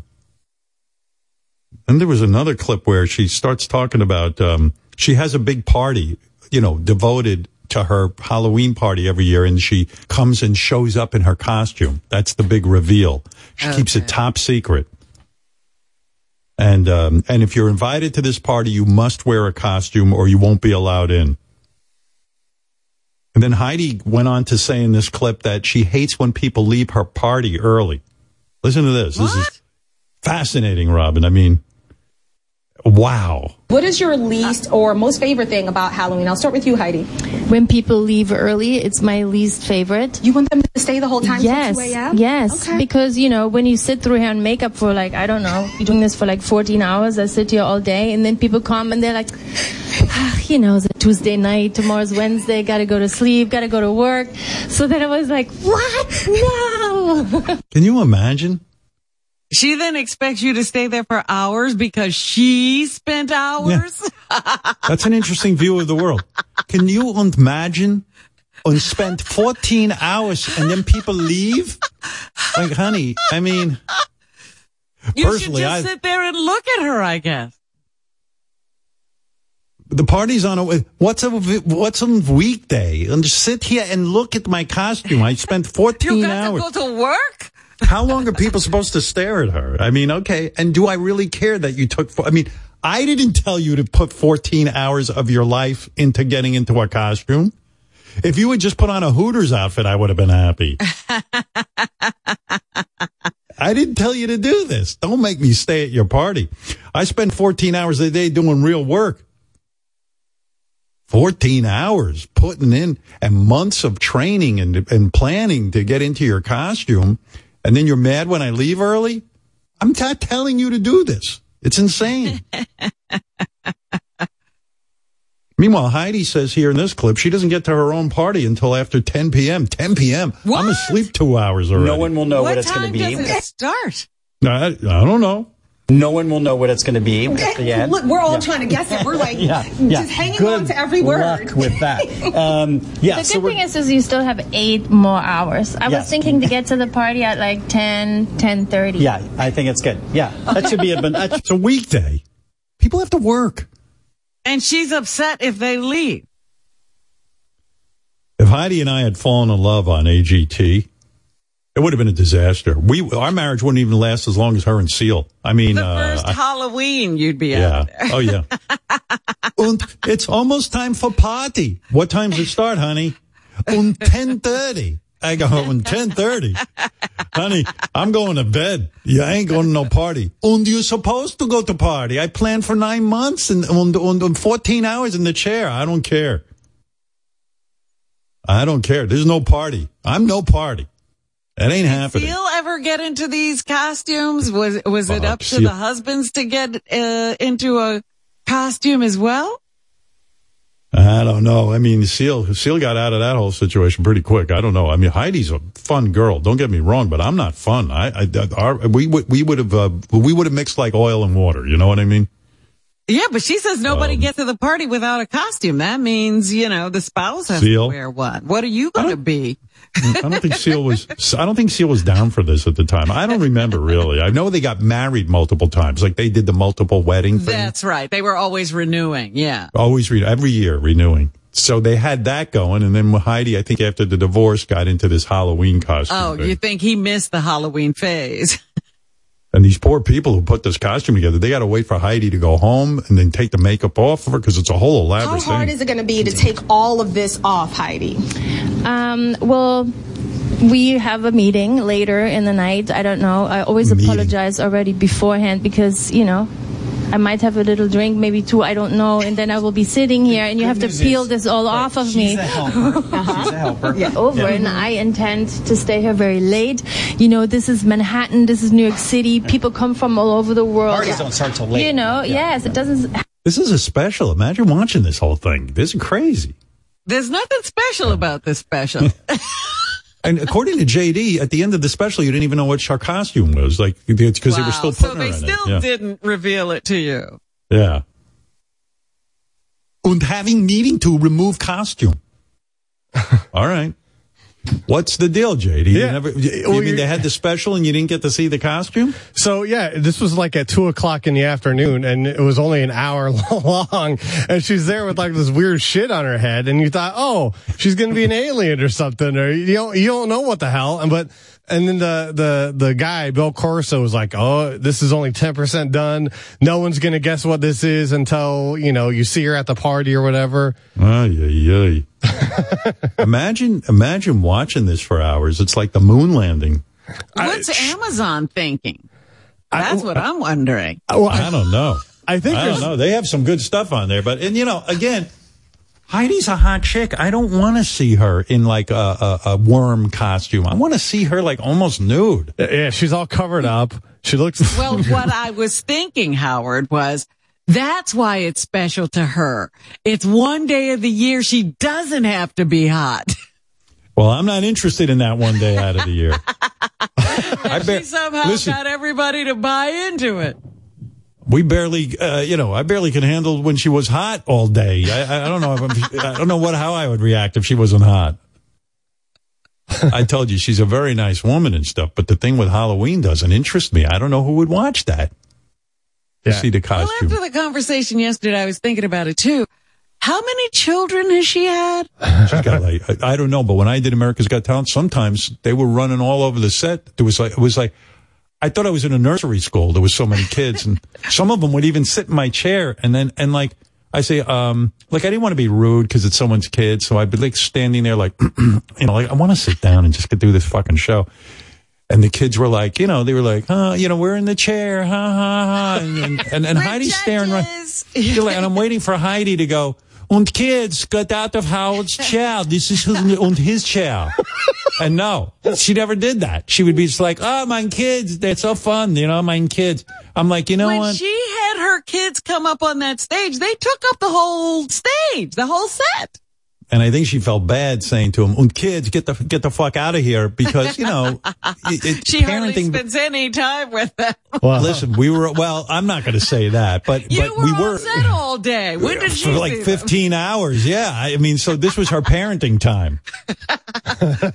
I don't know. You know what it was? It was her kids and Mel B's kids all at the. Everyone did bring your kid to work every time we were working. Well, not every time, but a lot. And so Mel B's kids were running around. I don't know that they were Mel B's kids. I thought they were all Heidi's. I was like, my Who knows? God. She had a lot of kids. You don't know. You don't know whose kids are whose. By the way, Jason, if you could put up that picture of Heidi's daughter at her party last night, she looked fucking good. Let's see. She wasn't in a monster costume, was she? No. Heidi's daughter is hot. And so she went as a hot chick, which is what Heidi should be doing. Yeah, Heidi was I don't know if we want to reveal it. Well, she was a peacock. Oh, peacock. Oh, wants to see that. Whatever her daughter is, that's what Heidi should be. The daughter, it's hard for me to look at her all grown up because I used to see her as a little kid. That's right. She'd be sitting in your chair, making it go round and round. Und kids, come sit in Howard's chair next to me. I'm like, when are the kids going to get out of that chair? Like 10 minutes, 15 minutes? What do I do? And what do I do? They swarmed all over that set. It was hysterical. Yeah, I went to the producers. I said, listen, the fuck. This isn't a Montessori school. I got a fucking chair I want to sit down in. I'm not a spring chicken. I can't stand there while these kids are running around. Suddenly I'm negotiating with a 5-year-old. That poor producer. What was his name? Jason. Yeah. Wasn't it? Jason. And he'd have to come up there and try to clear the set. I'd be like, Jason, look, man, I can't be an asshole out there. People are watching me. You got to go over there and tell these kids to get the fuck out of my chair. Go tell Heidi that her kids have to get out of my chair. And kids, go pull Howard's hair. He loves it. Let's see. Here. Heidi leaves her kids every year to go do the Halloween party. Let me see this. If you get trick-or-treaters to your home, and what do you hand out? Are you handing out fruit, vegetables, or candy? It's hard to ring on my house. I have to say you can't hand out vegetables. You hand out vegetables at Halloween, you're going to get egged. Who are you kidding? Here, kids. Here's a cucumber. Can't really ring. We love the people with the apples. Thank you. Through you. Good luck painting your house.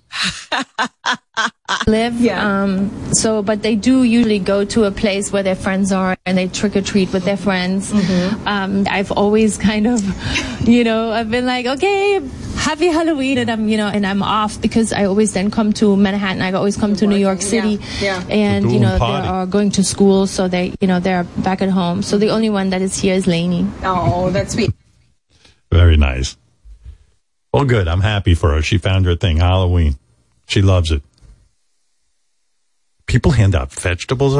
Here, kids, here's a head of lettuce. Just split it up amongst you. I mean, can you imagine? You know what? You might as well hand out raw eggs so the kids can just throw them back at your house. Here, kid, here's some eggs.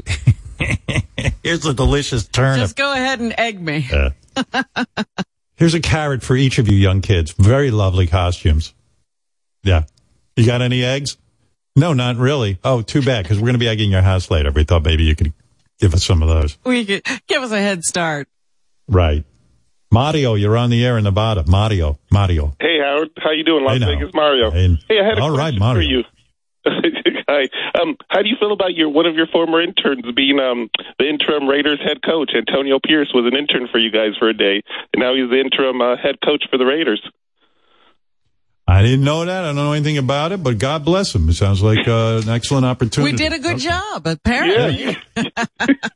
Hey, Howard, what happened? The dude was, he was, in other words, he wanted to see what was happening in radio, so he interned for us? Exactly. He played for the New York Giants. He was a Giant at the time, and he was like, hey, after I'm done, I want to see what my options are, so let me, work with you for a day. And we had him on the air and everything. Nice. I hope we made him get my lunch. That's very important. I think we made him answer phones for a minute. Did you? Yeah, that too. All right, Mario. Thank you. Thanks, Tell him good luck. We're rooting for him. Will do. All right, buddy. Bye. Yeah, I believe he interned for us for a day, and then he had a big Me Too story from Gary Delabate. Gary sexually harassed him, and they settled out of court, from what I understand. Yeah, I kind of vaguely remember that guy. That was kind of fun. Yeah, he was serious. He was like, you know what? He goes, hey, Howard, do you think I want to learn about radio? And I do whatever you guys tell me to do. I just want to hang out and see how it's done. And I said, absolutely. And nice guy, actually. Have we heard from him since? Listen, we're not exactly available. I sit home all day. What am I going to do with him? So people wrote about Halloween.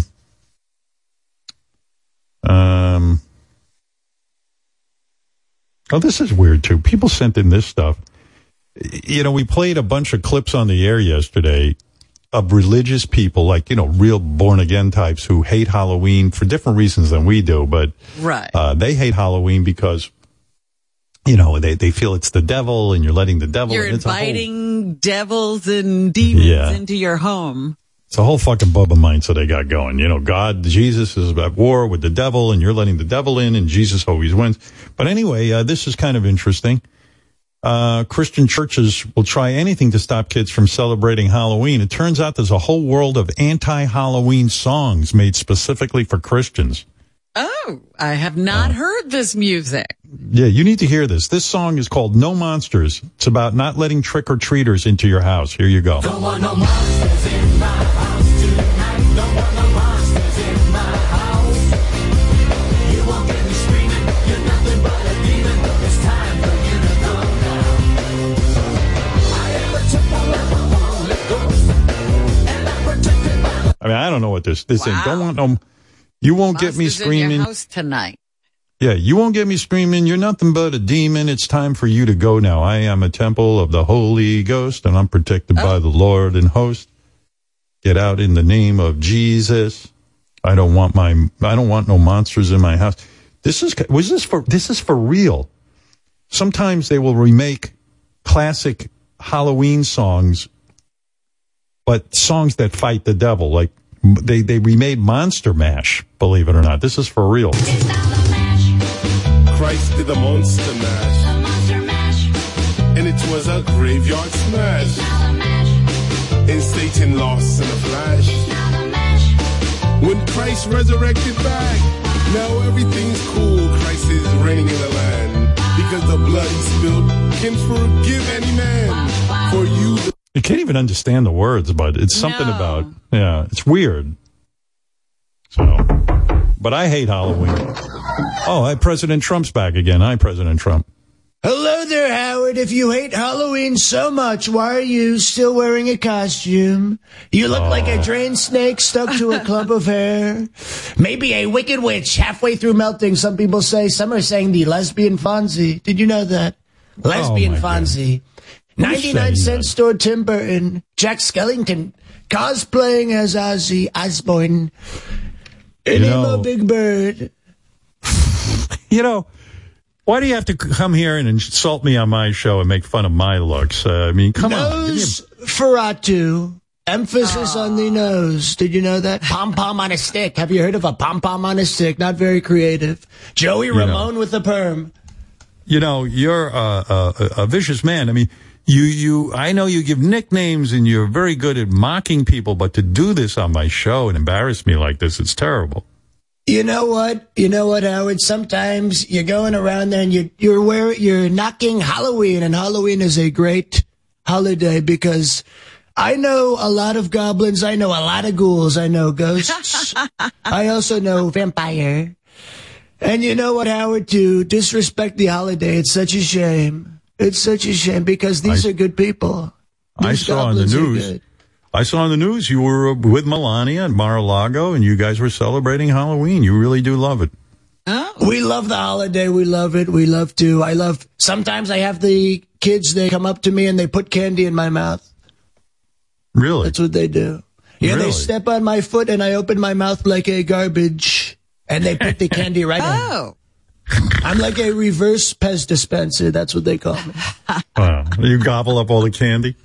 I gobble it up. I do reverse trick-or-treating. I walk the streets and I take the candy from the little kids, gobble it up. Gobble, gobble. What do you think of people who give out, like, vegetables at Halloween? They are so net. You know, you see these sick people, they're giving out healthy alternatives. We don't want that. They're giving out cabbage. What are they doing? What kind of sick people? Who wants to go trick-or-treating and get a pepper? A bell? Could you imagine you get a bell pepper? You want candy? You don't want that. Is that what they mean? Mr. President, is that what they mean by woke? In other words, when these people, hippie types, give out vegetables, that's woke? That's exactly right. It's so woke. They want to give out these hippy-dippy vegetables. Some of the liberals, they're giving out magic mushrooms. Did you know that? They're giving out... I didn't know that. It's terrible. They're giving out these woke vegans. Can you imagine you go to... Hey, you're going trick-or-treating. It's like you're going to Chipotle. You go, one person gives you lettuce, the next they give you maybe rice. It's like a salad bar.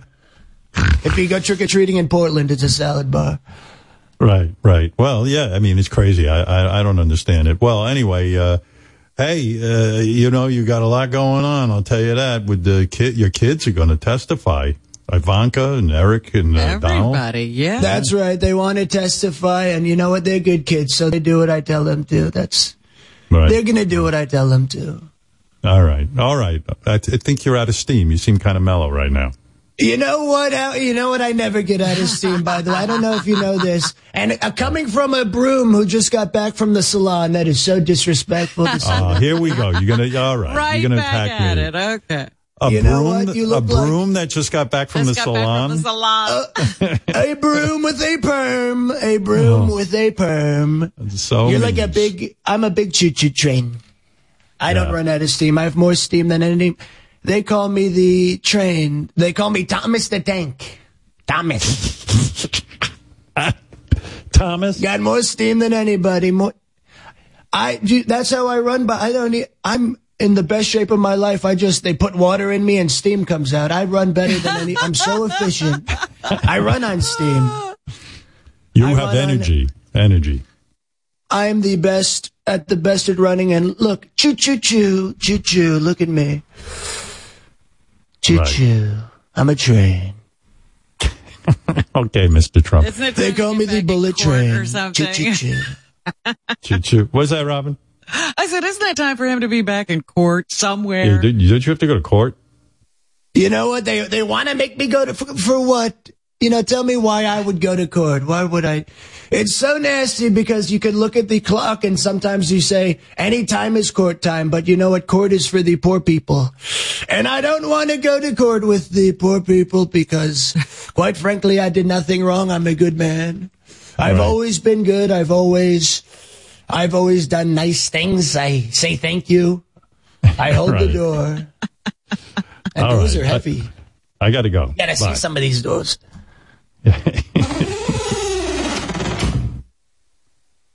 People wrote us about Benji dating.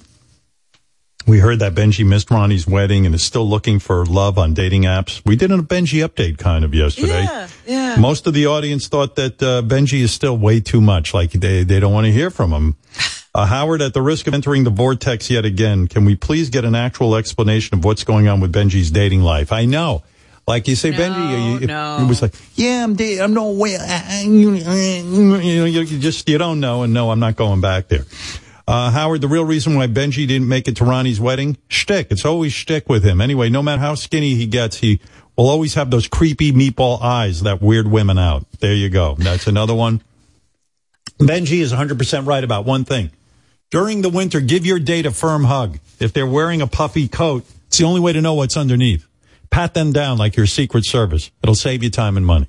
So Benji getting a positive right there. There you go. He gave some good advice. Some people have said just in general, dating sucks right now. Dating has gotten so much worse after COVID. I actually empathize with Benji on this one. Howard, I met my partner on Hinge in 2017. I do not envy my single friends these days. I'm watching what they're doing, and I got to tell you, I feel like I got on the last lifeboat off the Titanic. If things fall through with my partner, that's it. I'd rather go off in the woods and become a spinster than deal with all of that.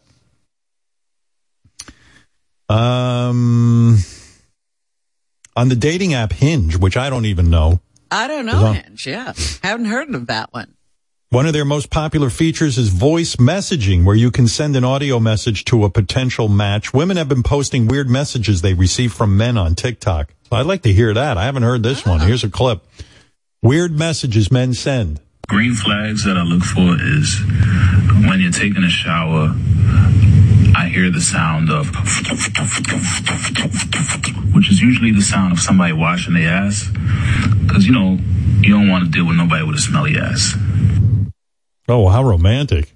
No, I bet you every girl. He's trying to get the woman? Yeah. That's what he left. He left an audio message about the smell of ass. Says here, not just men, single women also do crazy things to get some attention. This girl sends voice messages of song parodies asking the guy she matches with for dates. And that doesn't sound like a very good idea. Please hit me up, Ali. I want you. Ari? Oh, the name matches are Ari, Connor, and Will. So this is what you hear on your message when you match with her. Dick, I want your dick inside me. I need you, Connor, Connor is what I need. Come see me, Connor, I need to see. Come please me, Connor, come please me, please. If I share with you my pussy, won't you share your dong with me? Can you fuck me, Will? Can you lay me down there, Will? Can you make it rain now, Will? This pussy I want you to kill. I want to fuck you. Oh, hope you want me to. If you're a woman and you have to work this hard to get a dude, there's something wrong with you. But if this is what she's really like, and they respond to this message, it's probably a match. I got to tell you, Robin, hey, I'm a horny dude, but I get a message like that, I might be scared off. I mean, I might be. I'm pretty sure I would be. I think I'd be afraid.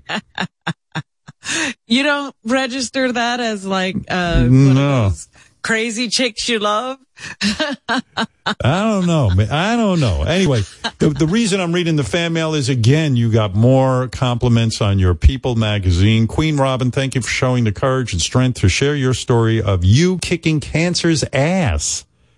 Your laugh is infectious, and you have a beautiful voice. You're also easy on the eyes. Look at you. Oh, my. Why does every article I participate in, everything goes wrong? And you... You didn't even get picture approval, and you did just fine. I didn't get any approval. I was fine. When they do an article on me, these people, they go, why did we pick this guy to do an article on? He is a pain in the ass. Bravo, Robin, for sharing your story in People magazine. The pictures are stunning, and I think you should rock that look on the show. Question: if anyone calls you G.I. Jane, will Howard smack them for you? No, because G.I. Jane was hot.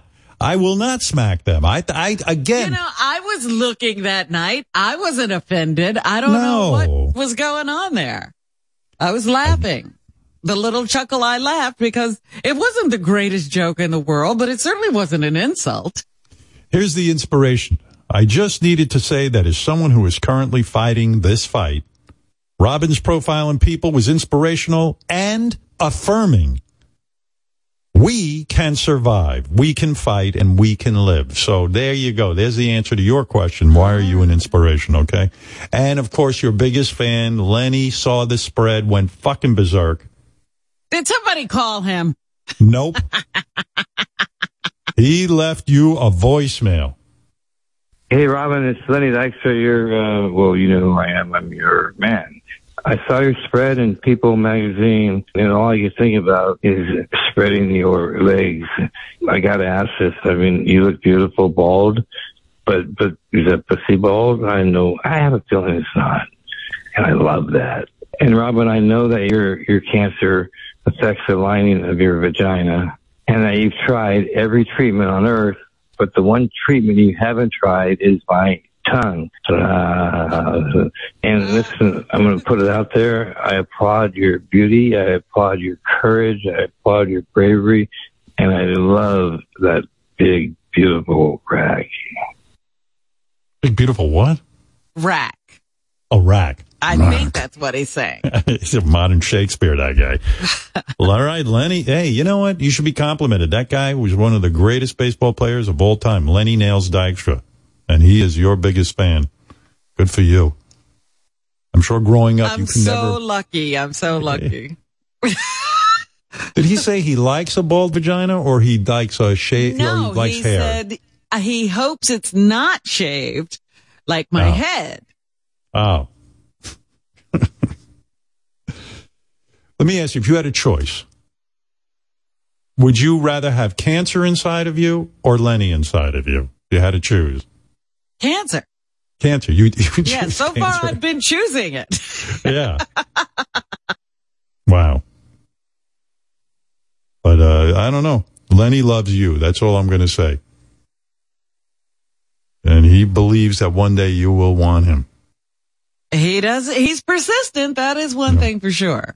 I will make you come. Right. All right, Robin. Well, we've done enough show. We personally, I think we did too much show. I think we should have ended a half hour ago. But, I know. We hit a home run before this, and we kept going. We keep going, hoping to hit another home run, and guess what? All right. Anyway, we'll see you next time. Thank you, and God bless you, and goodbye.